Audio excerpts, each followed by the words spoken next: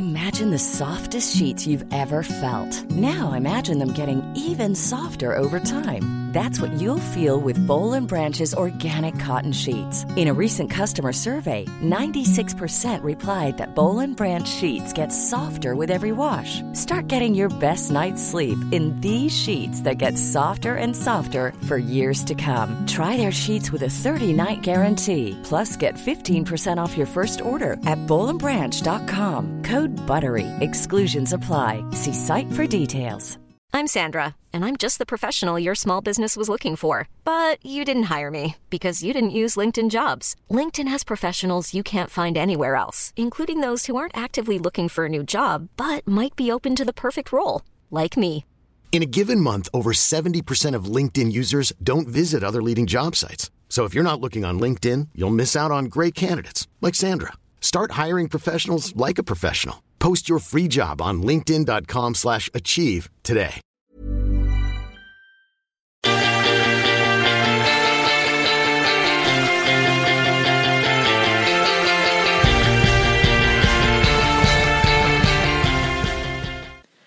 Hey, and welcome to a special edition of the Play On Review. I'm Gemma Bastiani, as usual, and today I've got returning guest Jason Morrison here with me. How are you getting? I'm fantastic, Gemma. Thanks for having me back in this illustrious studio. Thank you for coming. It's quite a mess at the moment. It's been a tough week for me, let's be honest. My car got destroyed by a kangaroo on the way up to Sydney to see the Swans play, which I then didn't get to go and see the Swans play. And then football season has finished too. That's another... It's sad. I'm not used to this. Just not used to it. Welcome to my world. Welcome to my adult life. But it's okay because I've been looking at AFLW player stats, but also today we're going to be reviewing the non-finalists, the AFLM non-finalists, team by team, going back, reflecting on what we previewed earlier in the season, and just having a bit of a chat. And then once the whole season is over, we're going to get together again and chat about the finalists. Final 8 teams. Which is fun. When we met at the start of the year in March, I think it was, it was post AFLW starting season. The finals was about to start because true. Carlton had just made it into it and then ended up beating Fremantle and making it into the grand final. And that was stunningly made it into the grand final. Less stunningly, losing the grand final. And I was just saying to you earlier that it's taken me up until the last week or so to emotionally be ready for AFLW again. I'm so excited for it, like out of my mind excited. But shall we start to go through these teams? We're going to go team by team from the bottom of the ladder. We're doing the bottom 10 teams. And we're just, going to talk about mostly the players that we predicted and things like that. So let's kick it off. One of the great things about going for Carlton is that on any of these lists, usually when the AFL each week does its like, Damien Barrett does his flog piece of if, when, et cetera, et cetera. You only have to get through 3 and you read the Carlton one. Like, well, I don't have to read anymore. I've read my one. So again, this year's another year where I get through the first 3 or 4 and then it's like, oh, well, I'm done. I can, everyone else is there, but no, another year. Next year, not so much. You'll have to wait until the finals for. Anyway, I reckon so. But we're starting with Gold Coast Suns because they did come 18th. So who was your player to watch pre-season? I can't even remember. Yeah, I went through my notes the other night and listened back to those episodes we did to kind of see what insights and what great foresight we had, and we had some pretty average foresight and some pretty spot-on ones. My player to watch, I did look. Mine was talking about Isaac Rankin's highlights in the JLT and how impressed we were, and then for him not to play for the duration of the season. I think he might have been able to come back in the last. He played a couple of NEFL games. Yeah, but he didn't get a chance to come back. So, I think. Rising star for him next year. At least it wasn't. That's true. Another, the pool we had, the top 5 rising star. Like they said, it was a super draft last year, and you look at the talent in the top 5, and the fact that Nick Blakey didn't even make the top 5. What does that tell you? That's and he was fantastic. So, Yeah, we'll leave him in there for next year when the draft isn't as strong. So we'll come back and we'll make that as a big profit call. Yes, for next How Good's year. Footy profit call. That's it. Shout out to the How Good's Footy. Mine was Alex Sexton, and I feel pretty good about this one because he started the season really strongly, kind of like the team did, and I felt kind of vindicated with this call. He did fall away a little bit as the season went on, but he provided kind of a spark in their front half at times when they were kind of begging for it. Yep. And his accuracy probably could have made his season look a little bit better than it did in the end.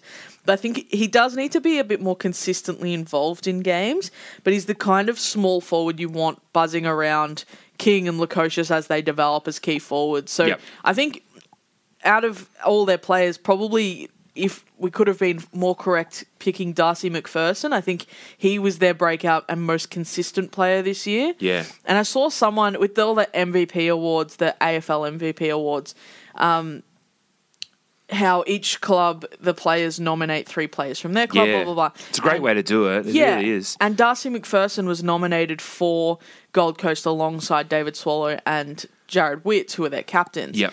Which I thought was very fair because he had a stunning season. He started in the half-back line and moved forward. He was really damaging in games and he never fell away in games.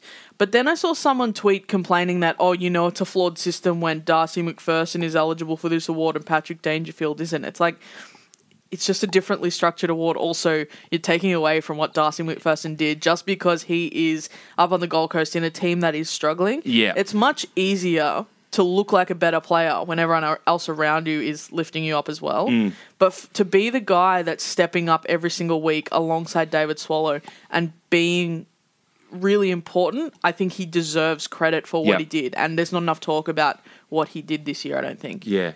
And I think that, like you mentioned, and I think we mentioned at the start of the year too, with a few of the teams like Gold Coast and GWS, is that because they're not in Melbourne, that bottom bracket of players isn't known. Yeah. So when you see a name pop up like that, you kind of go, I've never heard of him before. Yeah. I watch a bit of football. I think you watch more than footy than I do. But even then, like, I've watched a few Gold Coast Suns games and you're kind of like, not a name that I kind of recognise. All the other players, like all the other ones you've mentioned, and I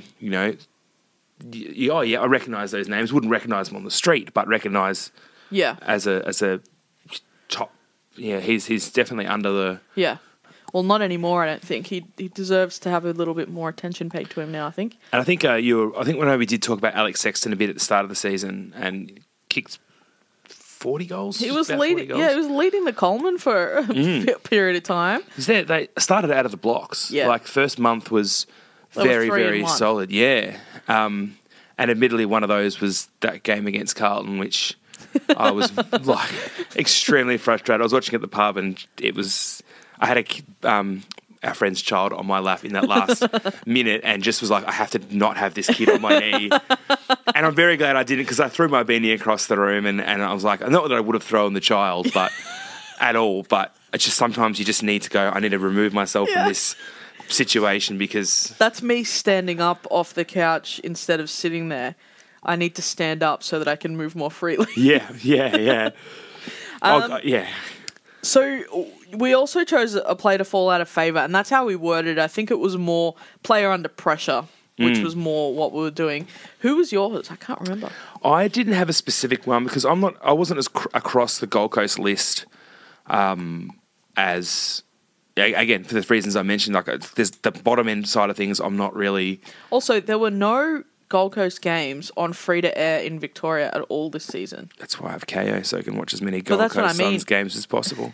For people that don't have any sort of subscription service, you just don't see them. Yep. So you just don't know who these players are. You don't and that's why I think fans or passive footy fans can get so misled at times by the noise from the media. Because I think the media is so over the top all the time. For people that don't actually sit down and watch this team play, they feel so dramatically about it because that's what they're being fed. But the reality is, they had a few really poor losses. But I don't think it's a team that is in absolute crisis. It's a team that... It's not a team that's in crisis on the field. I can't speak about off the field. We don't know what's how the mechanics of that are happening. But Tony Cochrane. on the field, like Carlton have been in that parallel situation for a fair period of time. So I've got a lot of empathy for Gold Coast Suns and their fans. Yeah. Because they won 3 games this year. We won 2 last year. Like, we're in exactly the same spot. People just need to chill out. And you just, it's behind the scenes, which none of us know. None of us can control. Yeah. We can't control on the field as well, but that's what we can see. So I think that their on-field stuff, if you look at the second half of the year and losing those multiple 70-plus point losses, you look at Carlton last year, we got rolled and rolled and rolled in that last half of the year as people got tired, as injuries piled on. Because as young players had to pick up the slack. That's it. And I think I said about Brisbane last year that my take was they would do well in the first half to 2/3 and then drop off because of the younger kids. Well, that didn't happen. But the Gold Coast definitely suffered from that. Yeah. You know, you look at, they had the Cardiac Kids title repurposed. I love them. And I think that for those who aren't across, like it's a NFL term, which was then obviously repurposed, like Miracle on Grass, Miracle on Ice. And I don't know why they didn't call it Miracle on McGrath. I don't know why no one's ever said that. Anyway. We've talked too much about Brisbane here. But basically the point is that first start was great, similar to the year before. And when we were listening to it, we highlighted that the start of 2018 started well, had a lot of trouble because of the Commonwealth Games, and then faded off. So Stuart Dew's got a good foundation. Yep. And I think he'll keep building on that. And if they add an extra 2 or 3 wins this year coming and cut back some of those losses, much like Carlton did, cut back some of the big losses, be a bit more competitive, you might not win 6 or 7, but you see the change in percentage, and that can be everything at times. That's it, yeah. My player to fall out of favour was Peter Wright, or player to be under pressure was Peter Wright. I thought he really needed to become a leader amongst a club that didn't have a lot of leaders. Yep. I think he, despite missing a few games, he did actually step up in a few moments, becoming a key target for the Suns, whether it was on the wing or whether it was up forward for them. And I think that he covered a lot of ground as well. So we all know that he's this really good endurance player, but we haven't really seen it on the field. I think this year he really kind of took that next step, becoming that guy who was like, okay, no one else is going to do it. It's got to be me. And not just on the field performance-wise, but on the field as a bit of a cult character for Gold Coast Suns. You know, there are plenty of players over 2 metres, but to get 2 metre Peter and everyone kind of like latches onto it. And there's haven't heard anyone who's like, Peter Wright, he's got a rough-shaped head, but that's the only negative thing I can find about him. I stood next to him at the airport lounge last week making toasties, and he's a very tall man. I'm a tall guy, and this is like, he's got a good few inches on me. Amazing. I just think from here he needs to keep growing. He can't rest on his laurels. He needs to keep growing in that, not height-wise, but in terms of this was a really positive step for him. He needs to keep taking those steps in the seasons coming. Season highlight for you? We've kind of touched on them. I think the first month and getting that Cardiac Kids title and getting that kind of building a bit of a, not a reputation, but building a little bit of a neutral fans like, okay, there's something like people wanting to switch it on. There's a little bit of a thing happening here, and it's Gold Coast just needs a few more of those things that like people want to be engaged with as a neutral fan. We talked about Sexton. We talked about the fact that they're in finals after the first month, 6 weeks. It's obviously sad to see the way that it panned out, but you know, there's so much happening in their sphere that you know, I wouldn't be opposed to them having the pick. They just need, and then trading it off for, look, if Burgoyne and Eddie Betts go to them for a couple of like experienced bodies with good leadership and like the young kids, everybody looks up to both of them. I don't think there's too many bad words about either of those players, and I think that's, if AFL gives Gold Coast those trades, that's probably how it's gonna. Yeah.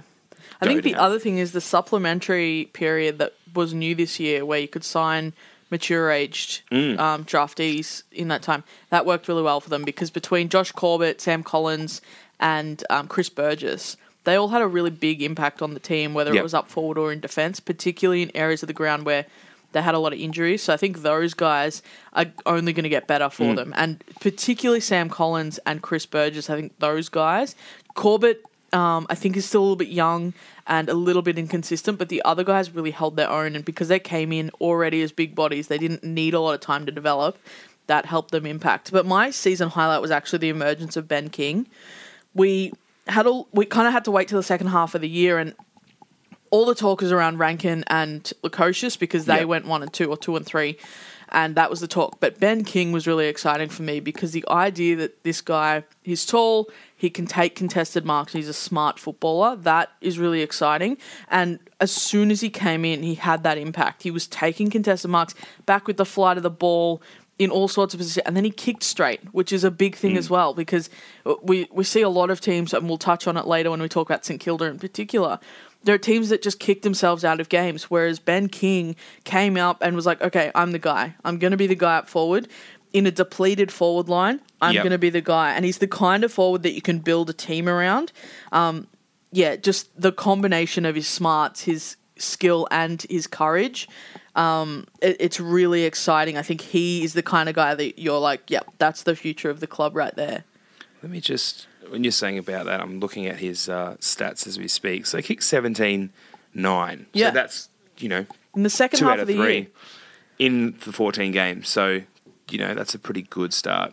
Yeah. In a team that is, and he really only played when they were being, hurt. He didn't ever drop his head. He's the kind of guy that will become a captain kind of guy. I think that, and Lukosius, I really liked what he did, but he's a different sort of player. Whereas Ben King was like, okay, I'm going to carry this on my shoulders. Yeah, to transition to the next one. The low light? The low light is a Ben King low light. I feel like he's taken the spot of Tom Lynch, both literally and... I'm not a big Tom Lynch fan. I think he's a flog, massive flog. And my girlfriend and I have a regular thing every time the ball comes near him. It's just F Tom Lynch not in a negative derogatory way, but just I think Ben King's taken that spot. I think Ben King's a bit of a he's a young player, and I'm not going to speak too hardly on him. But watching him try and punch Lockie Plowman in the head and missing and hitting his own teammate. Very good, very fulfilling. And then for Lockie Plowman to get the film clip, the free kick, because that kind of summed up their year. Like they tried and they just didn't missed. Yeah, they tried, but they didn't. It didn't get their intended target. And a couple of things I've seen of Ben King, while all the things you said are correct, I'm also like, could be a bit of an upcoming flog. We need, you need up and coming flogs. You need your Tom Hawkinses and your Tom Lynches and your, what's his name from GWS? Jeremy Cameron. No, not Jeremy Cameron. Green. Toby Green. You need those guys in there who will probably be really nice if you were to meet them at the pub. My low light was their back-to-back 90-point losses in round 16 and 17 because despite their win-loss record, they'd been in games and they'd been competitive for large portions of them, and they'd shown improvement on last year. Yep. But those two games felt like a huge step backwards for them. And after those two games, they got back into the rhythm that they were in before. But those two just felt like you were going so much better than this. You didn't need for this to happen. Yeah. They just, I think losing a lot of their key defenders didn't help this because they came up against sides with very big, potent forward lines in these 2 weeks in Richmond and Adelaide.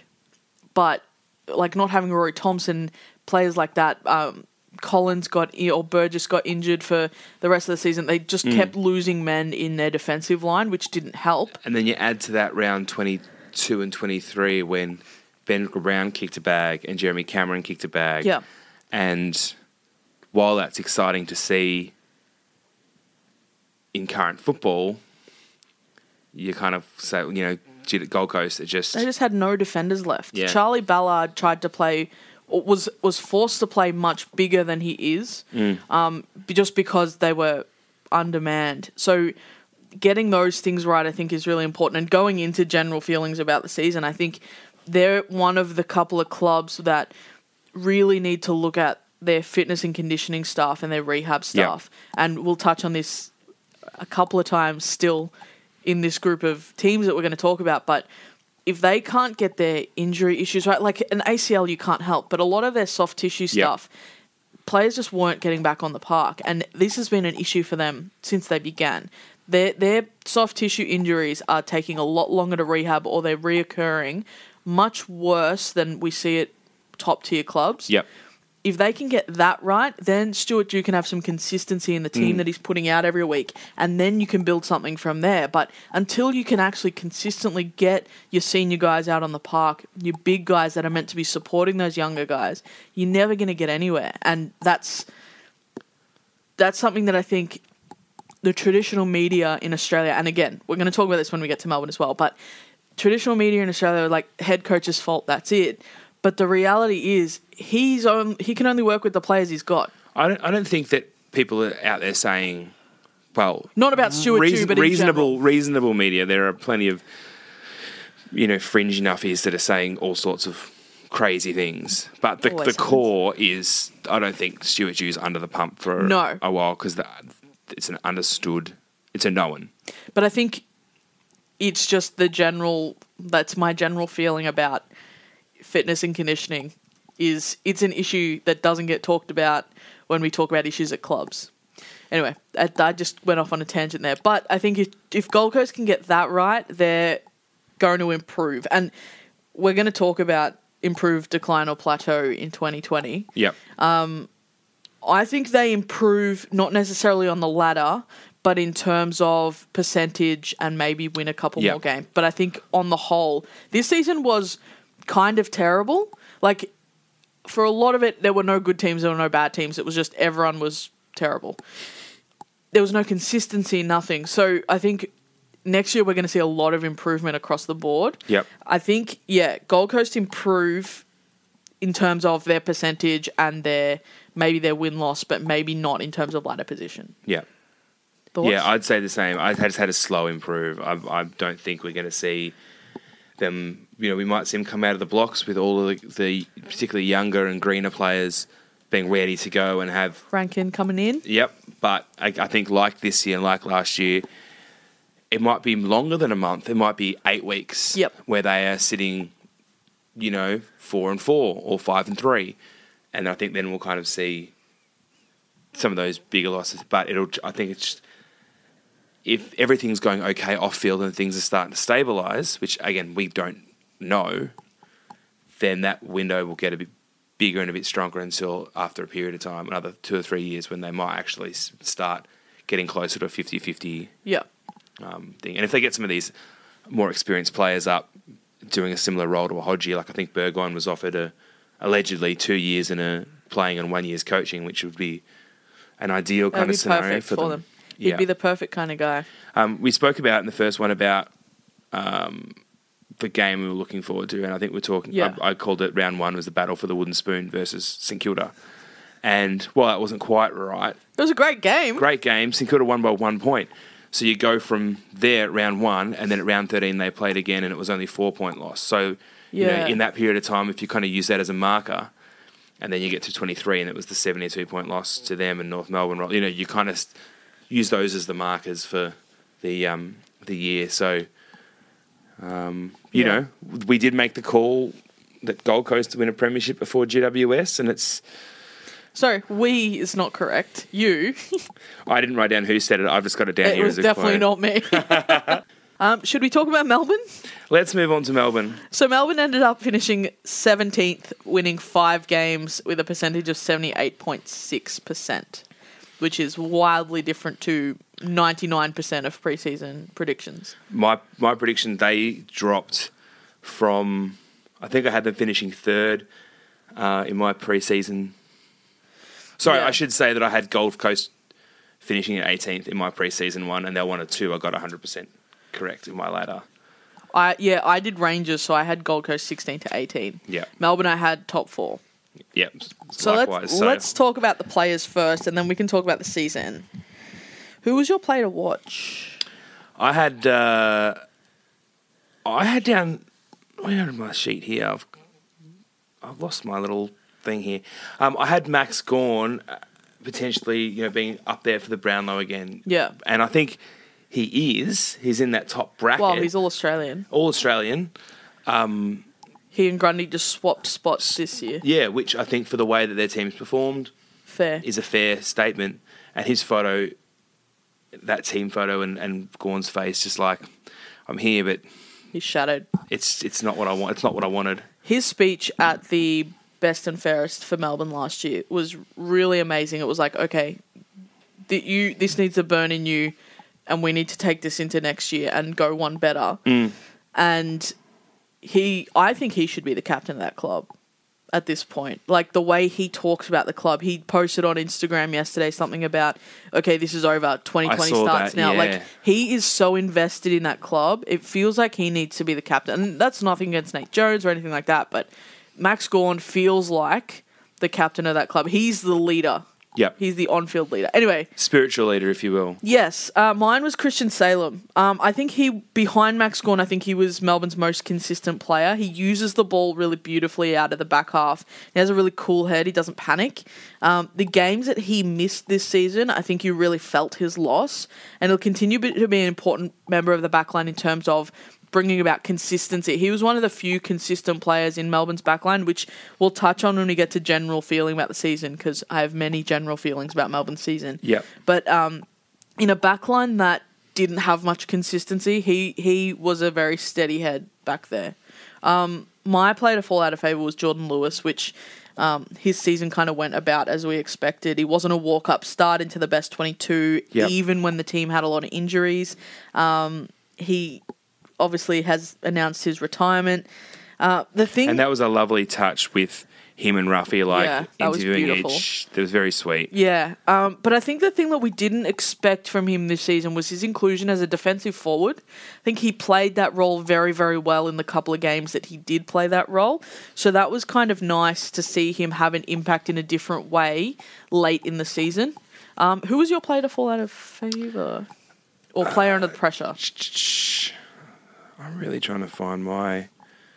How is your spreadsheet that much of a mess, mate? It's not a mess, but I just can't find this particular part. I didn't actually have one for Melbourne, so there's my... there you go. That's why I don't know why I didn't. Anyway, so lack of preparation, but... Do you have a season highlight? Season highlight, it's a very minor one. Yeah. And one of my favourite ones was Hannon's kick versus Carlton that stopped on the line. Killed me, Mitch Hannon. I love you, but oh my god, it's one How of those, did that just stop? It was just like, I remember watching it at the time and going, it's not really a highlight per se, but if in terms of highlight packages, highlight, and it's just... Well, they won that game as well. They won the game, which is great, which Close is one of the handful of games that they won, but I just... And then there was a 50-metre penalty after it, just because... I've forgotten who it was off the top of my head, but kicked the goal back to the guy behind the goal who collects the balls. Yeah. And then, I'm not going to say that when you're game because you're already up at that point, but that then, it was nuts. And it was weird weather as well, and it was a weird day. I was at the game, and it was just like, I don't even know what's going on. Well, I was watching it on TV, and the way it was shot, once it stopped, you couldn't see who was coming for the ball. That was brilliant cinematography. But for me, who loves to see what's going on, it annoyed me to no end. The director of that was just to see, I think it was Simo it was and... Andrew Angus Brayshaw. Yeah, just out of nowhere, both sliding, was just... I was like, someone's going to break their leg, It was great footage. And it was behind anyway. It was... Bloody hell, Mitch. Kick it 1 metre further. So, good on him for the win. My season highlight was the rise of their mature-aged recruits. in an unstable team that was cruelled by injuries. I think we saw Bailey Fritsch, obviously from last year, he really stood up, particularly in the second half of the season, but Marty Hoare and Jay Lockhart, they both stepped up as well. Marty Hoare was so important for most of the season in that defensive line, which, as I said, had very little consistency about it. He even broke his collarbone. Yeah. But Lockhart's foot skills, particularly going forward, was something that really stood out as well. Melbourne had this terrible habit this year of terrible inside 50s, and that would just rebound. They would get so many inside 50s and it would come straight back out every time. Lockhart really knew how to find a target and hit it, and then he kicked goals himself. And then obviously Bailey Fritsch, his high marking, his ability to plug the hole wherever they need. He could play tall, he could play small. He's really exciting, and it was just building on what he showed us he could do last year. So last year he started forward, had to go back. This season he spent a lot of time in defence and then went forward late and had an impact. If he could just clean up his kicking in front of goal, I think he's going to be close to the top 3 in their best and fairest this year. Yeah. And this is a guy who got plucked late out of the VFL last year and put in and played nearly every single game last year and then did the same this year. So good on that. I think mature age recruits are becoming more of a trend now as well. I think because people are seeing the results. Who would have thought Michael Gibbons. Who would have thought that having players who have got built bodies and experienced heads, may not be the fastest or the most flashy, but have ground out in the seconds, getting the call up will have a positive effect on a team that needs those things. Yeah, well, look at Marty Hoare against Gold Coast. That absolute clutch goal that a defender kicks with 30 seconds left on the clock, that was amazing. And that wouldn't have happened for a guy that if he didn't have the experience in the seconds that he did. So I think that was big. But low light, I've written all of it, but let's talk about the injuries here. I think this is something that gets glossed over in terms of Melbourne's season this year. Well, we talked about this at the start of the year, and we're going through, I've got the injury list from the start of the year here, and there's multiple that are before first game who are 4 weeks plus. Well, let's go through them, and I'll tell you who actually ended up playing a game this season. This is from pre-round 1. Yep. So Bailey Fritsch. Yeah, he played, but came in late. Yep, corked hip, probably interrupted. Jay Kennedy-Harris. He played late in the season, shouldn't be on the list. Lever. He played, I think, 4 games. Barely played. And I think we'll probably talk more about it after, is some of those bigger names that they got in that didn't... Barely played. Tim Smith. He played, I think, 5 games. Kolodjasny. 2 games. Cade. Kolodjasny. Garlett. None. And delisted. Hannon. He played 4 games. Yep. Jones. He actually had a very good season in a team that wasn't doing very well. It was just saying a corked half here, so it's probably only a couple of weeks. Side note, and I realised this the more I watch Melbourne throughout the year, Nathan Jones... Actually, no, I think I've got my players mixed up. I'll get back to that in a second, because I'll say it. It is Nathan Jones. It looks like a male porn star. Like with the bald head and the tattoos and just the way his body looks like a male porn star. I thought it would be football related. No, not a football. I have a lot of non-football related commentary. Melksham. He played 4 games. Vandenberg. 0. Viney. Oh, he played most of the season.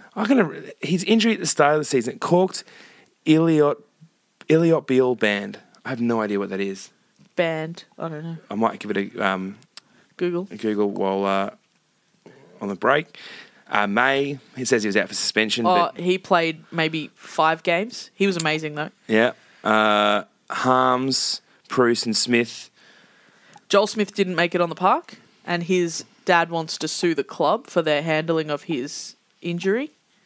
Harms played a lot of the season. He was fantastic. And Bruce was in and out of the side, but that was not injury. That was team structure. Yeah. But then think about... There was that great clip of where, I think it was it Jones or was it one of the other guys going, he was injured, he couldn't play in the seconds, and then Max Gawn in a parallel doorstop interview was like, oh yeah, he had a good game in the seconds. Just saying completely opposite things on what Bruce is. A very funny little clip. But then you think Tom McDonald injured missed half of the season. Neville Jetta played barely any games because he was injured. And last year he was a nice little He's rocket. one of the best small defenders in the comp. Michael Hibberd broke his clavicle, out for a large portion of the season. Marty Hoare broke his collarbone, out for a large portion of the season. Melbourne's injuries absolutely cruelled them this year. And you can talk about, everyone had injuries, blah, blah. At some times, Melbourne's best 22 was the 22 sitting on the sidelines. They never got their best team on the park. And coming into a season completely underdone because they had something like half of their players go in for surgery in the off-season. And a lot of those names we mentioned, if they weren't the minor soft tissue ones and were available, were 4 weeks plus. Yeah. And that was at the start of the season. That's not... Yeah. The fact that Aaron Vandenberg was a no-show all season, even in pre-season, how does that keep happening? The fact that Joel Smith hurt his hip in the preseason game, they left him on the field in a preseason game and then wasn't even able to play seconds this year. What is going on? The fact that David Mission was already planning on moving on, if he wasn't, he would have been fired. He wouldn't have kept his job with the way that this happened. The way it's been. And there's all this talk about how Simon Goodwin's a terrible coach, he's this, is that. Sorry, Simon Goodwin did what he could with a team that had he didn't have any consistency. The backline in particular, Stephen May, Jake Lever, and Michael Hibberd, they're your key points of your backline. They maybe played 2 games with all 3 of them in. 2? And it really goes to speak of how close the competition is. Yeah. Is that you lose, 20% of your starting team and of your top end talent, or maybe not 20%. You know what I mean? You use a portion of your top talent and then a solid portion of that mid, then you drop so far back. Because it wasn't as though they, I was at the Queen's birthday game and you go, okay, there was some spark there, and then I think it was the third quarter they pushed Collingwood, and then Collingwood, like a lot of games, went, okay, we'll turn it up a gear now and ran it home. So it's not like they weren't competitive in a lot of spots until... They gave up... They consistently gave up a lot of goals in short periods of time. And that continued... And their spread, particularly early in the season, I went to a lot of their games, sitting at the top at the G and places like that. You can see that their spread wasn't there because they weren't conditioned to play. They weren't ready for this season. And combination of... It was the first time they played an extra month of football in 12 years... all of these injuries, and then not quite being ready at the start of the season. They were on the back foot the whole time. They lost confidence in the back half. We know Melbourne are a confidence team, and when they're on a roll, they're very hard to beat. But when they don't have their confidence, they fall away, and they have these little issues like Clayton Oliver yelling at Bailey Fritsch and things like that. Melbourne started on the back foot, and they were never coming back from that. And then to add to that, and part of it is the actual...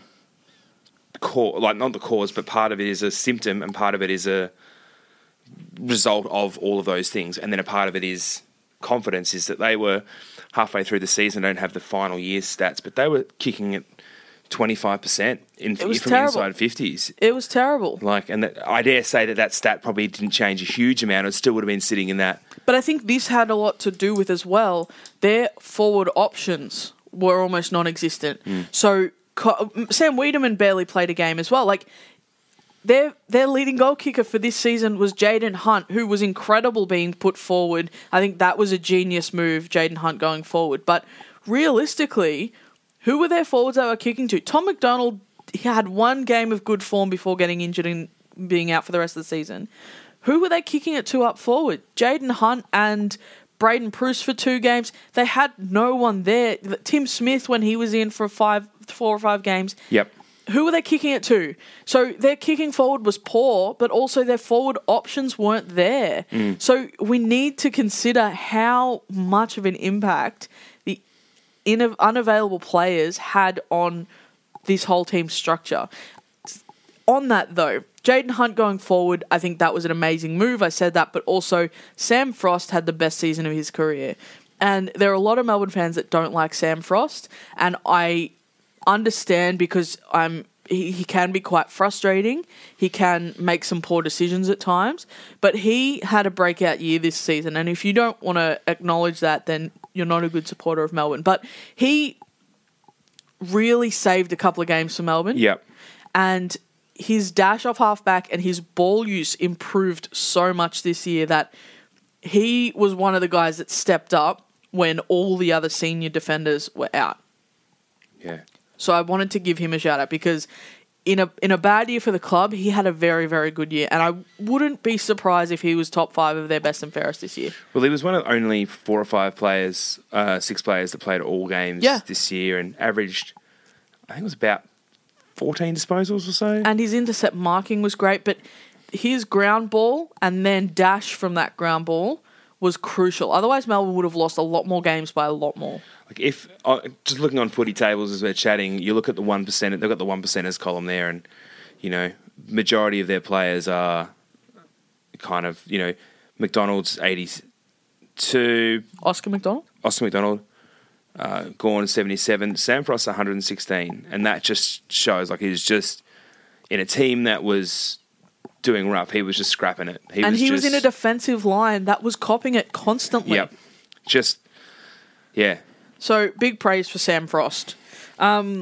Improved decline or plateau in 2020. It's hard to go backwards for them from this year. Yeah. I don't think that they can after deep in the finals last year to, for 4 games. 5 games. 5 games.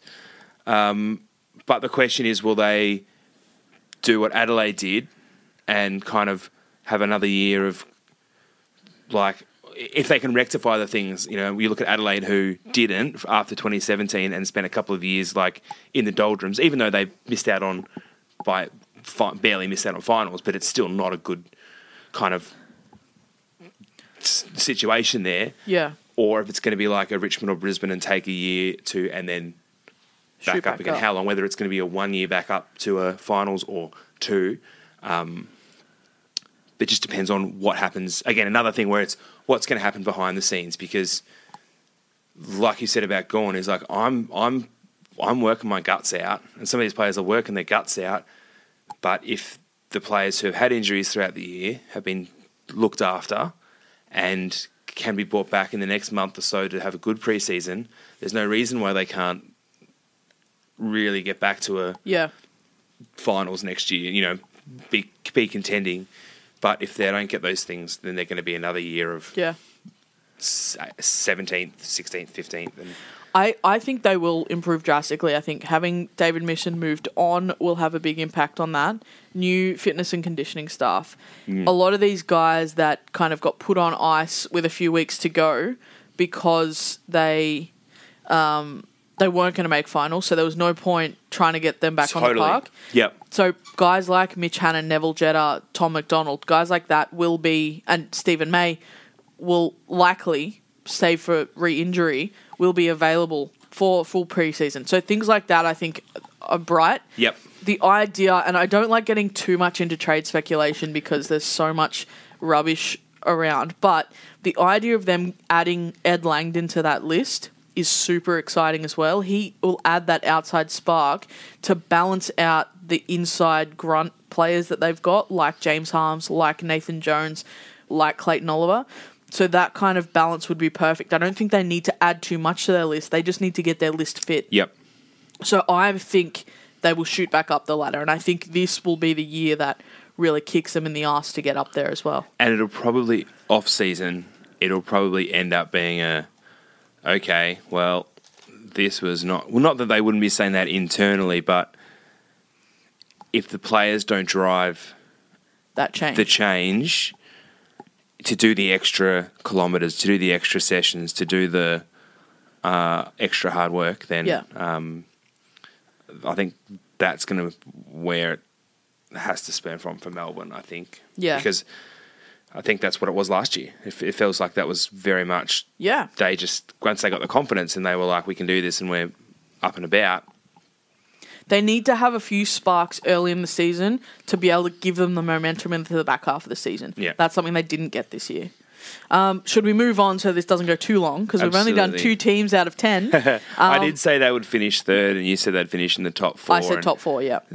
That's probably my biggest change in the season for my letter. Same, actually. I think these 4 teams are going to take us the longest, and then we'll be able to power through the others because these are both of our teams and then 2 teams that I love. So hence my aggression about Melbourne just then. Should we move to Carlton, though? So Carlton... I'll let you start for Carlton, and I'll start for Sydney, and then we'll fill in the gaps respectively. So Carlton finished 16th, winning 7 games, losing 15, and had a really honourable percentage of 84.5%. I had anticipated they'd finish 16 to 18, so 16 is within the range. And I'd said 14. So. Yeah, so we're not far off. My player to watch was Nick Newman, ex-Swan. I think he was a brilliant inclusion to Carlton's backline, and he really steadied them, particularly with Simpson missing a few games and obviously Doherty out of the side for the year again. He proved his versatility. He slipped forward, kicked goals too, had a game where he kicked 4. Loved it. Big fan. I think he was a really important addition to Carlton's list. He's one of those guys who's a mid-age player but has been in the system for a long time, having been a rookie at the Swans and done a lot of NEFL work in a professional club like the Swans, that coming into Carlton, his experience was really valuable, not just on the field, but in terms of just general club stuff. Yep. So I think he kind of lived up to being a player to watch. Absolutely. What was yours? I'd said other than Cripps and Walsh, which, like, before the season, we kind of knew what we were getting from, well, not 100% from Walsh. We knew that he would be great, and we knew that Cripps would be fantastic. And turns out that Cripps was elite, and Walsh was superb. The awards season this last week has gone to highlight that, Rising Star, AFLPA, best first year player, All-Australian. AFL MVP. AFL MVP. Walsh was probably a little bit out to get All-Australian nod. I think he might have been close to he might have been in the top 50 or 60, I feel, for an extended squad. Yeah. Just his consistency every week, averaging 25 to 30 disposals. Like playing in a team that struggled at times. Yeah. I put down that Fisher and Zach Fisher and Sam Petrescu-Seaton would be to watch. I feel like at points they had some really fantastic games, but I don't think they really set the competition alight. And that's probably as much as the way the team was going as their personal performances. But again, a lot of consistency from those 3rd to 4th year players. I think they're both 4th year this year, off the top of my head, maybe 3rd. But ones to watch external to that, Newman, spot on, perfect fit, exactly what we needed. Really took the spot of Doherty, and I think that Doherty coming back in, we had Jones injured for a lot of the year with the concussion and then with the broken neck. Well, wasn't it not his neck, it was his throat? His larynx. There's 2 players in the last month that which is the larynx. But then also Ed Kerno had a similar injury that got him out for last year, I think it was. 2 years ago. He had actual throat issue though, like a voice box, etc. That's why he talks and laughs quite amusingly. It's like, I'm such a fan of Ed Kerno. He looks like Steve-O. We might have had this conversation at the start. It's Steve-O from Jackass. If you compare the pair, it's... I don't know who that is, sorry. I think... You mentioned Liam Jones. He was my player that would be under the pump because I think he had that really good year. It was a patch of probably 12 games. Yeah, you did get stuck into him at the start of the year. I don't think I got stuck into him, but I think last year he didn't live up to the expectation that we had on him from the year before. Yeah. But this year I think he was completely brilliant. And what my take on that is that because he had a good defence around him, he's more of the... Not the floating play, but he's the guy who will come from the side. Yep. And he's the guy who will fill the space. He's got the run, he's got the leap, he's got the fist. But when you've got no one behind, when you didn't have Simo for some of 2018 and you didn't have Doherty and you didn't have some of those strong defence around him. Wiedering in form. Well, I can go through the list. Like Gibbons was incredible. I love him. I sat next to him on the plane but didn't quite realise it was him until we got off, so I didn't get a chance to say g'day. But his first goal made me so happy. Oh, he's everything. It took a while. I'm such a fan of him. Yeah. Again, who would have thought that someone who's winning the awards, the best of VFL or best of Waffle, like even getting ex-Fremantle player. His name slips my mind as well. He picked him up in the mid-year draft. Italian name. It goes to our conversation about we need more Italians at Carlton.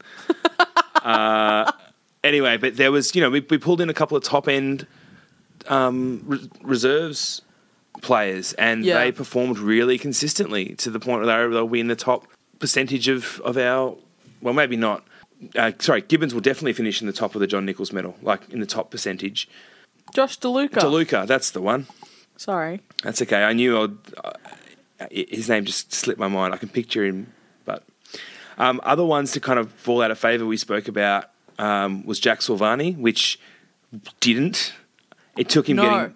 He's had a bit of... I think under Bolton, whatever Bolton was doing wasn't quite right for Jack, and it took him getting dropped, and then Jack just being able to play with the great footy nous that he has. He's not the most athletic, he's not the most anything, but he's a smart footy player. And seeing him that game against Nat 5 was just like, that was the confidence he needed, that not his confidence, but the confidence in fans and in the team and in everybody that, you can do this and you deserve to be here in this team. I think the thing about him, which is very similar to what I want to say about Ryan Clark at the Swans, is that when they're just there to be a forward or be a winger, they get lost.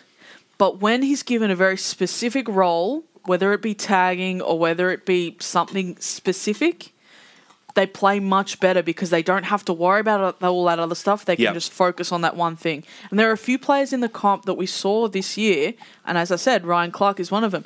When they're given that role, they can excel at it. They just need to have that role to play. And that's been David Teague's big mantra. Pretty much every press conference from him taking over as interim coach has been giving them roles to play.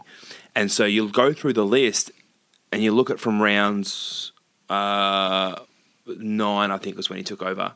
It was quite early, wasn't it? Yeah, because it was the week. They played Essendon the week of my birthday. And then it was the Monday after that. Makes it easy to remember. But you look at Wiedering was having a good start to the year and just was the number one pick that we knew he could be. It took him 4 years, but he's now in that space. And then obviously with Jones and Newman, he's really got a good backline building. Murphy, putting him back swinging back from midfield where he's played most of his career and then pushing forward and kicking some amazing goals. Yeah, and team lifting goals. And team lifting, and the pressure of him not being captain and just letting him run, letting him just kind of getting the little handball off, the little kick. Jack, all these players getting the roles. Ed, all right, you're tagging today, Ed, just stop him. Yeah. But I think the biggest one of the whole team would be Levi Casbolt. The biggest lift. Oh my God, I love March him. To August. Yeah. And Play him in defence. I was vocally like, he probably won't last the year. I think we did talk about that. We did. I've got the quote that no one's choosing Levi except because of injury. That was the quote from, I think you might have said that. No one's chasing him. Yeah. No one's picking him. But how many players in AFL at the moment can competently, he's not out there pulling max score numbers or Ben Brown numbers or, whatever, but can play a consistent role as a forward, as ruck, and as defence. So I have told you about this, but and we had a conversation, but I went up to see the Swans play Carlton at the SCG because I was interviewing one of the Swans development coaches that weekend. And I went along to the game and I was sitting in the very front row of the SCG, which is obviously a smaller ground than most. Yeah. And watching Carlton's contested ball work was this like in rounds 14 or something, like the second late-ish, half? Yeah. Watching the contested ball work, it was a thing of beauty. But Levi Casbolt stood out to me because I was sitting on the wing. The way he pushed up the ground was a really important target for them up the ground, and then got back into defence and covered, and then he rucked as well. His work ethic was outstanding, and he played effectively for his career in the second half of the season, and he very much deserves to continue on based on that. It was kind of like that Liam Jones resurgence. Yep. And I love seeing players come back in a different form and kill it. Yeah. And that's exactly what he did. And it's almost like he's got a new lease on life now. I don't know if... I'd have to look at the timeline, but I feel like that may have coincided with the messages that his wife got, some negative messages about Levi. Oh, I didn't know that. So there was happened. a whole thing where his wife had screenshotted some messages sent to her. That's horrible. On Instagram about how average Levi is as a player. People, don't be assholes. It's unnecessary. It's not, and she was like, this makes him obviously pretty upset. It makes her upset because she's getting it. It's different if he's getting the copying it. But there's also like the rough timeline all links up with that, with Bolton being sacked, etc., and you kind of go, was that a fire under the belly to prove these people wrong? Was it like, it might not have been, it might just been coincidental timelines, but throwing it, just like the Jaden Hunt forward, throwing him into defence where all he had to do was focus on his player and defend one-on-ones against this player, and then they built it from there. Yeah. Game-changing. Solid hands, can bring the ball down. And also, absolutely, there wasn't that pressure on him for kicking for goal, which has always been the thing for him. Exactly. So, amazing. But season highlight for you? I've got a couple, but to win over the Dogs, the first time over 100 points, Sam Moore kicking that goal right on the siren, that big win was quite great. Yeah. Unfortunately, I was away on holiday with a partner and some friends, so watching it on television. But all of them were getting behind the Blues. They're all mostly Port Adelaide supporters, so they've got a soft spot for Port. The game versus Brisbane, again, I didn't get to see that because I was at work, etc. I was at the game versus Fremantle where we kicked a goal, and then was it Walters, I think, kicked the goal back, and then I was at the opposite end of the ground to see that Murphy goal was just like, it was mental. It was like we'd won a final. But I think the second last game versus St Kilda was just like Daisy's. Like, it was the most emotional I'd been at a game. I think probably more than when we beat Fremantle to get into the AFLW final. I was probably more emotional at the St Kilda game because it had been a big year. A lot happened. To see us win, not convincingly, but like a solid win. Yeah. Daisy Thomas's last game, like everything just came together. And you're like, that's almost like the point where the hardest has passed. Yeah. Touch wood. Yeah, but yeah. The hardest has passed, and now we're looking forwards with a great, excitement. Yeah, there's hope. Mine is just the David Teague energy. Oh. David Teague energy is the positive. There's lots of positives, but I think a lot of it stems from the David Teague energy. Mm. The way the players seem to just absolutely adore him. Yep. And his LinkedIn joke in his speech. Very good. Big fan. And I love Tom de Koning too, so that was also like a combination of things that I like a lot. Low light for you? Low lights, some of the close losses at the start of the year. The one versus Gold Coast where should have shut the ball down. Yeah. That's inexperience. That's like the team just not communicating properly. That happens. Yeah. But that was hard. That was like we shouldn't have lost to Gold Coast. We thought we were a better team than that. And then the few other close losses in that time, which if they'd gone the other way, maybe our back half of the season might have been different because we probably wouldn't have sacked Bolton at that point. So, it's a two-edged sword. Mm. I think a low light was Alex Fasolo not getting up for it and calling time. Not so much that he called time, but, I think we were looking forward to seeing. He wasn't the pickup you expected. And alongside Tom Bug as well, which we spoke about a lot at the start of the year, which was just. Oh, Tom Bug. And then the fact that Carlton didn't give Daisy Thomas another year. Yeah. Now, there's obviously reasons for it, whether that be salary cap space, whether that be just general list management. Well, it feels like Newman has taken his spot, and now that Doherty is expected to be back next year, you can't have all three of them in the back line. Yeah, but I think Daisy Thomas was playing great football. Yeah. Even in the last game against Geelong, no one played amazing, but that St Kilda game, he was still doing everything that he'd done all season. There is whispers around off-field indiscretions and things with that, but again, that's purely speculation. But It was sad that they, for the quote-unquote spiritual leader of the club, to move him on like that was unexpected. Yeah. And I was a bit, that video of the girl who was lost, just crying because Daisy's finishing, and you're like, people wouldn't have done that 2 years ago. No. At the end of 2017, people wouldn't have acted that way. He's been an absolute character for a club that needed characters to kind of give it a little bit of pizzazz in a tough time. And I think that's probably why me and a lot of my Carlton friends are a little bit emotional with him finishing up. But now you can love Nick Newman. Oh, I already love Nick Newman. Mine, similar to yours, there are a number of close losses where they just fell at the final hurdle. And I think the most disappointing was round 13 against the Dogs, losing by 3 points, and then round 16 against Melbourne, losing by 5.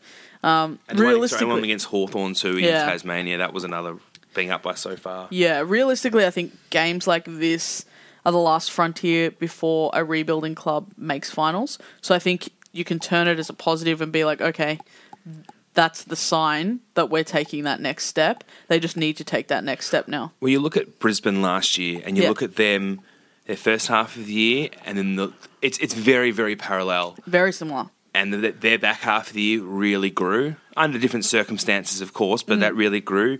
They had the close losses. They beat some competitive teams, and didn't finish amazingly last year, but finished at a point where people were really excited for this year, and we've seen how that plays out. And I feel like Carlton can really mirror that, all things going to plan. General feeling about the season? Two halves. It's so two halves. That Essendon game was probably, I didn't actually mention it, that was probably the low light. I remember being at that game with a few friends and leaving just being absolutely wiped. Mentally, emotionally, all that, just wiped. We kicked 4 goals for the game against our arch rivals, and we weren't even that far out of it at halftime or whatever. It just was. I'm not blaming umpires, but I'm saying there have been decisions throughout the year that we've just felt have gone against us. And every team starting to sound like an Essendon fan. No. Well, I'm very aware of that, but I'm like, when you're needing anything to go your way and things don't quite, when the coin doesn't fall on the right side multiple times, it just sucks. You're just like, this. Everything's against us. I said 6 to 7 wins. You were right. I was pretty close on that. And it's very, very exciting watching everything evolve this year. And, my partner is excited to go to Carlton games because it's exciting football to watch. Kids aren't being bullied at school for going for Carlton anymore. My nephew's like, oh, Carlton are the Blues. The Blues always lose. I'm like, mate, not so much. Not anymore. There was... I think that's my feeling about the season. I could go more and more. You talk about the AFL MVP, Patrick Cripps, 300 points ahead of Tim Kelly. First-year player, Walsh, best captain, Cripps came second by only a handful of votes. Didn't get anyone in the most courageous top 3, but... Who was the top 3? Dylan Grimes, Mitch Robinson and Jaren Geary. But if Eddie Betts comes back to Carlton, then Mitch Robinson might come back as well, which... Mitch Robinson is never leaving Brisbane. He's not coming back. But as I was preparing for this, I was writing the Carlton notes, and my phone was blowing up a couple of nights ago with Eddie Betts is coming back to Carlton. Eddie Betts is coming back to Carlton. So I was like, okay, it's very good timing on this one. But it's interesting to see that Bolton's gone back to Hawthorn as good for him. As coaching. You know, some friends now are not anti-Bolton, but you know, more and more stuff has come out just in the dribs and drabs that you're probably more on the meeting side, more on the cerebral side, and you know, building a young team and trying to teach them had the right things, but I think it probably got to the point where it was time to rubber hit the road. And, you know, it's sad that it had to end that way because there's a lot of love for Bolton and a lot of belief. But I think that the back half of the season definitely paints the year much brighter than we maybe initially expected. But I do think as a whole, it's a very different young crop to 5-6 years ago. It's much more even. Like, obviously Walsh is a standout star already, but there's a much more even spread of reliance on young players now than a few years ago when it was one guy that had to shoulder the load. Yep. So I think that is really important. And now that it's a spread between the ages of 25 down to maybe 19, that's a really strong core to build a list around. My only concern about Carlton is when Cruiser moves on, he's 30. Yeah. Who have you got? Because Lobie has been delisted. Yeah. Who's going to fill that? Because Cruiser changes the team completely. Absolutely. And when he's out, you see a very big difference. And Levi Casbolt is the same age as him. It's not like Levi is going to come in underneath him and become the guy. Who is going to be your ruck? Tom Phillips, can he do that? I don't think he's a season-winning first-string ruckman. Tom De Koning, they're training up. He's been playing a lot. He's also been playing forward a lot in the seconds. Okay. But they've also been running the couple of trainings that I've been to. They're putting him in with Cruiser and with Phillips and Lobie and training him in that spot. And obviously, as we all know, the regular conversation is those bigger bodies take longer to develop. So I know he's played 1 or 2 games in the back end of last year. He didn't play this year, but all things going well, I think that could be... He could take that mantle. Yeah, he's there. And then that's probably, I dare say, something that they'll be looking forward in draft trade. You know, I would probably go with looking for someone in the VFL, top end of VFL.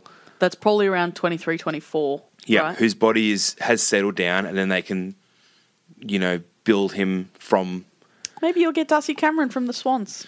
Look, but you're exactly right. You know, Cruiser had a bunch of soft tissue injuries this year, and, you know... But him in the side, it's a completely different team. Yeah. And he was winning the... Oh, that goal that he kicked straight out of the ruck. Oh, so good. He's literally a tractor. And shout out to Carlton for their social media team. So funny. Like, today they announced that Simo's playing on for another year, and their little video was an optometrist's thing, and it's like focusing, and it says Simo with like 2020 underneath it. It's very cute. They've been doing really well. And then Matt Cruiser with the tractor like around Princess Park and bits and pieces like that. It's been very like enjoyable. It engages your fans. Yeah. Improved, decline, or plateau in 2020? Look, I'm 100% approval. Yeah. If it goes backwards after this year, it's going to be a mutiny. It's literally going to, like, if we go back to another less than 5-win season next year, someone's going to burn the place down. Like, we've just had that. Hope is the absolute worst thing you can have in any part of life. Like, if you get that little bit of hope, and I think that's what Melbourne supporters are going through this year. Yeah. You get that hope, and then that hope is taken away again. Like, crazy things happen. I've got them improving. I think they'll win more games just by cleaning up those close losses and then regaining Doherty. Absolutely. That changes things as well. As I said, if Brisbane's a good indicator, we'll make the finals. But Andrew Russell came on in the off-season last year, so now having a full year, full pre-season with these growing boys. Because I think we had 4 in the 22 under 22. Yeah, that had a lot. It was a lot, and that's a great sign. as well. You know, have full pre-season with Walsh, full pre-season with Stocker, which we haven't touched on. Which so excited. Full pre-season with DeLuca and with Gibbons, and so many of these other young guys who either had a bit of injury.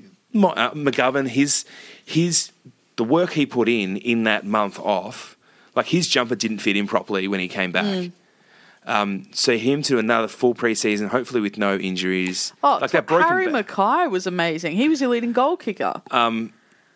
All those things. So with him, Curnow missed half the season injured. And they didn't rush him back either. Like they could have brought him back, but they were like, you know what? We've missed so much on this, but there's just too much to talk about. It's very, very exciting. So hope though. It's hope. It's don't give us hope and then take it away. Our chats at the start of the year, I said there'd be a few where they were unavoidably rolled, and I don't think that happened. What was your biggest loss? It wasn't that much. It was probably 57, 58 points. Yeah, I think the big losses weren't on the scoreboard. It was like that game against Essendon where it was just demoralising. You know, the off-field recruitment is going from strength to strength. We've picked up some more ex-Hawthorn, glory years. It's come to us. There's a great podcast with Kane Little that came out this week where he talks about AFLW as well.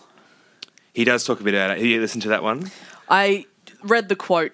I don't like listening to Damien Barrett, so I didn't listen. That was the hard part. But Kane Little's a great speaker and a great communicator, and saying that he basically will just ask anybody. He'll walk up. I'm talking in inverted commas because sometimes walk up is a phone call.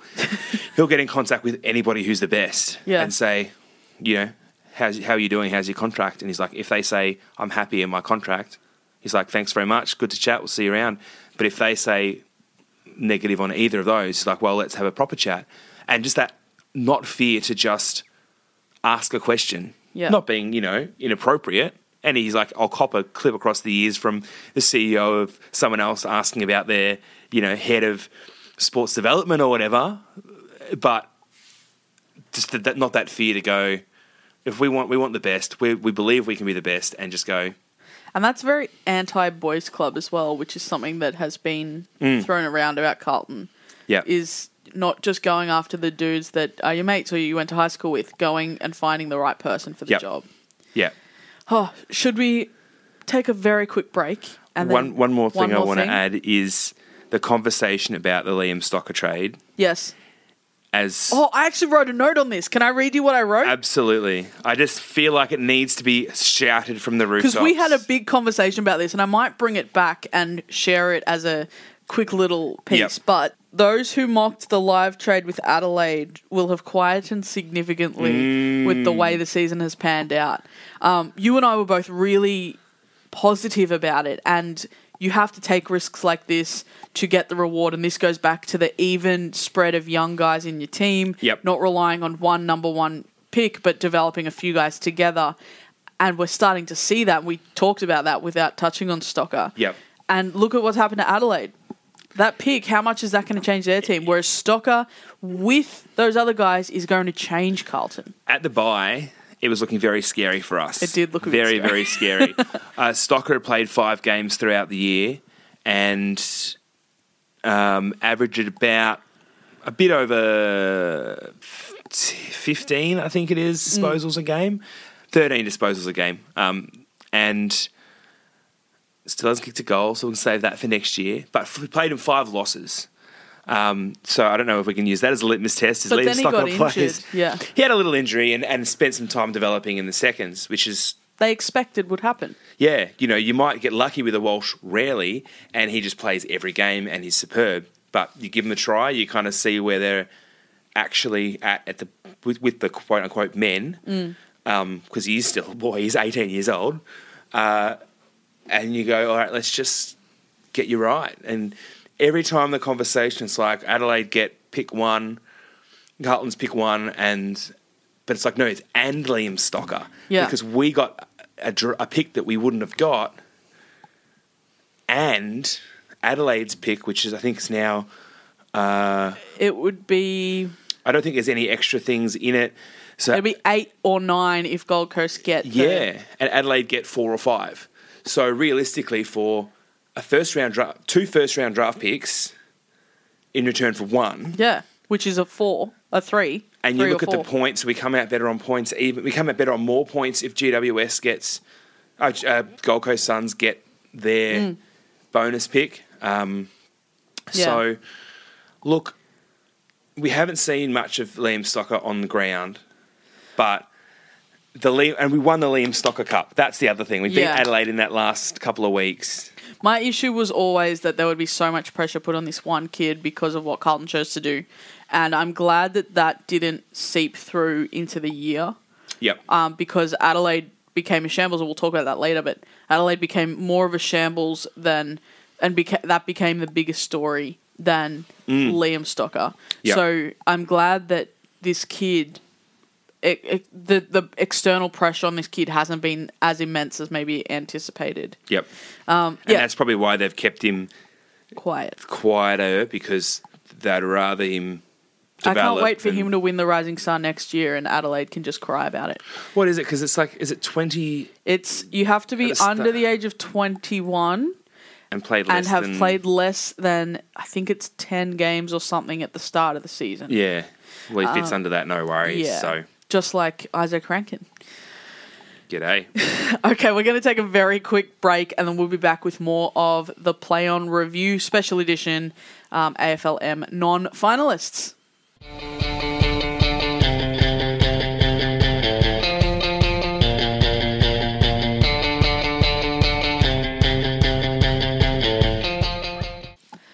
And we're back with this special edition of the Play On Review. I'm here with Jason Morrison and we are reviewing all the non-finalists in the AFLM 2019 season. We are up to place 15 on the ladder, the Sydney Swans. Just 15. It was very close. Carlton and Sydney had finished very close together. Well, I mean, Sydney won one more game. So Sydney won 8 games, lost 14, and finished with a percentage of 97.7%, which for a team placed 15th, very, very solid. Solid. I think you wanted to start this one, and then I will do my rant, right? So who was your player to watch? Where is my notes? Aaliyah was one of my players to watch. Yep. And I don't know if we mentioned it on here, but I was having a conversation, I know last night, about the interview Aaliyah did a couple of weeks ago with Nerily. Yeah, it was fantastic. But the other one, which I did mention, I didn't write down, but I mentioned, is Blakey, which was, is very exciting to watch. Very, I'm not a huge Sydney fan overall, and I'm not a big champion for Sydney Swans, but more so now that you know me, right? 50-50. Oh, come on, mate.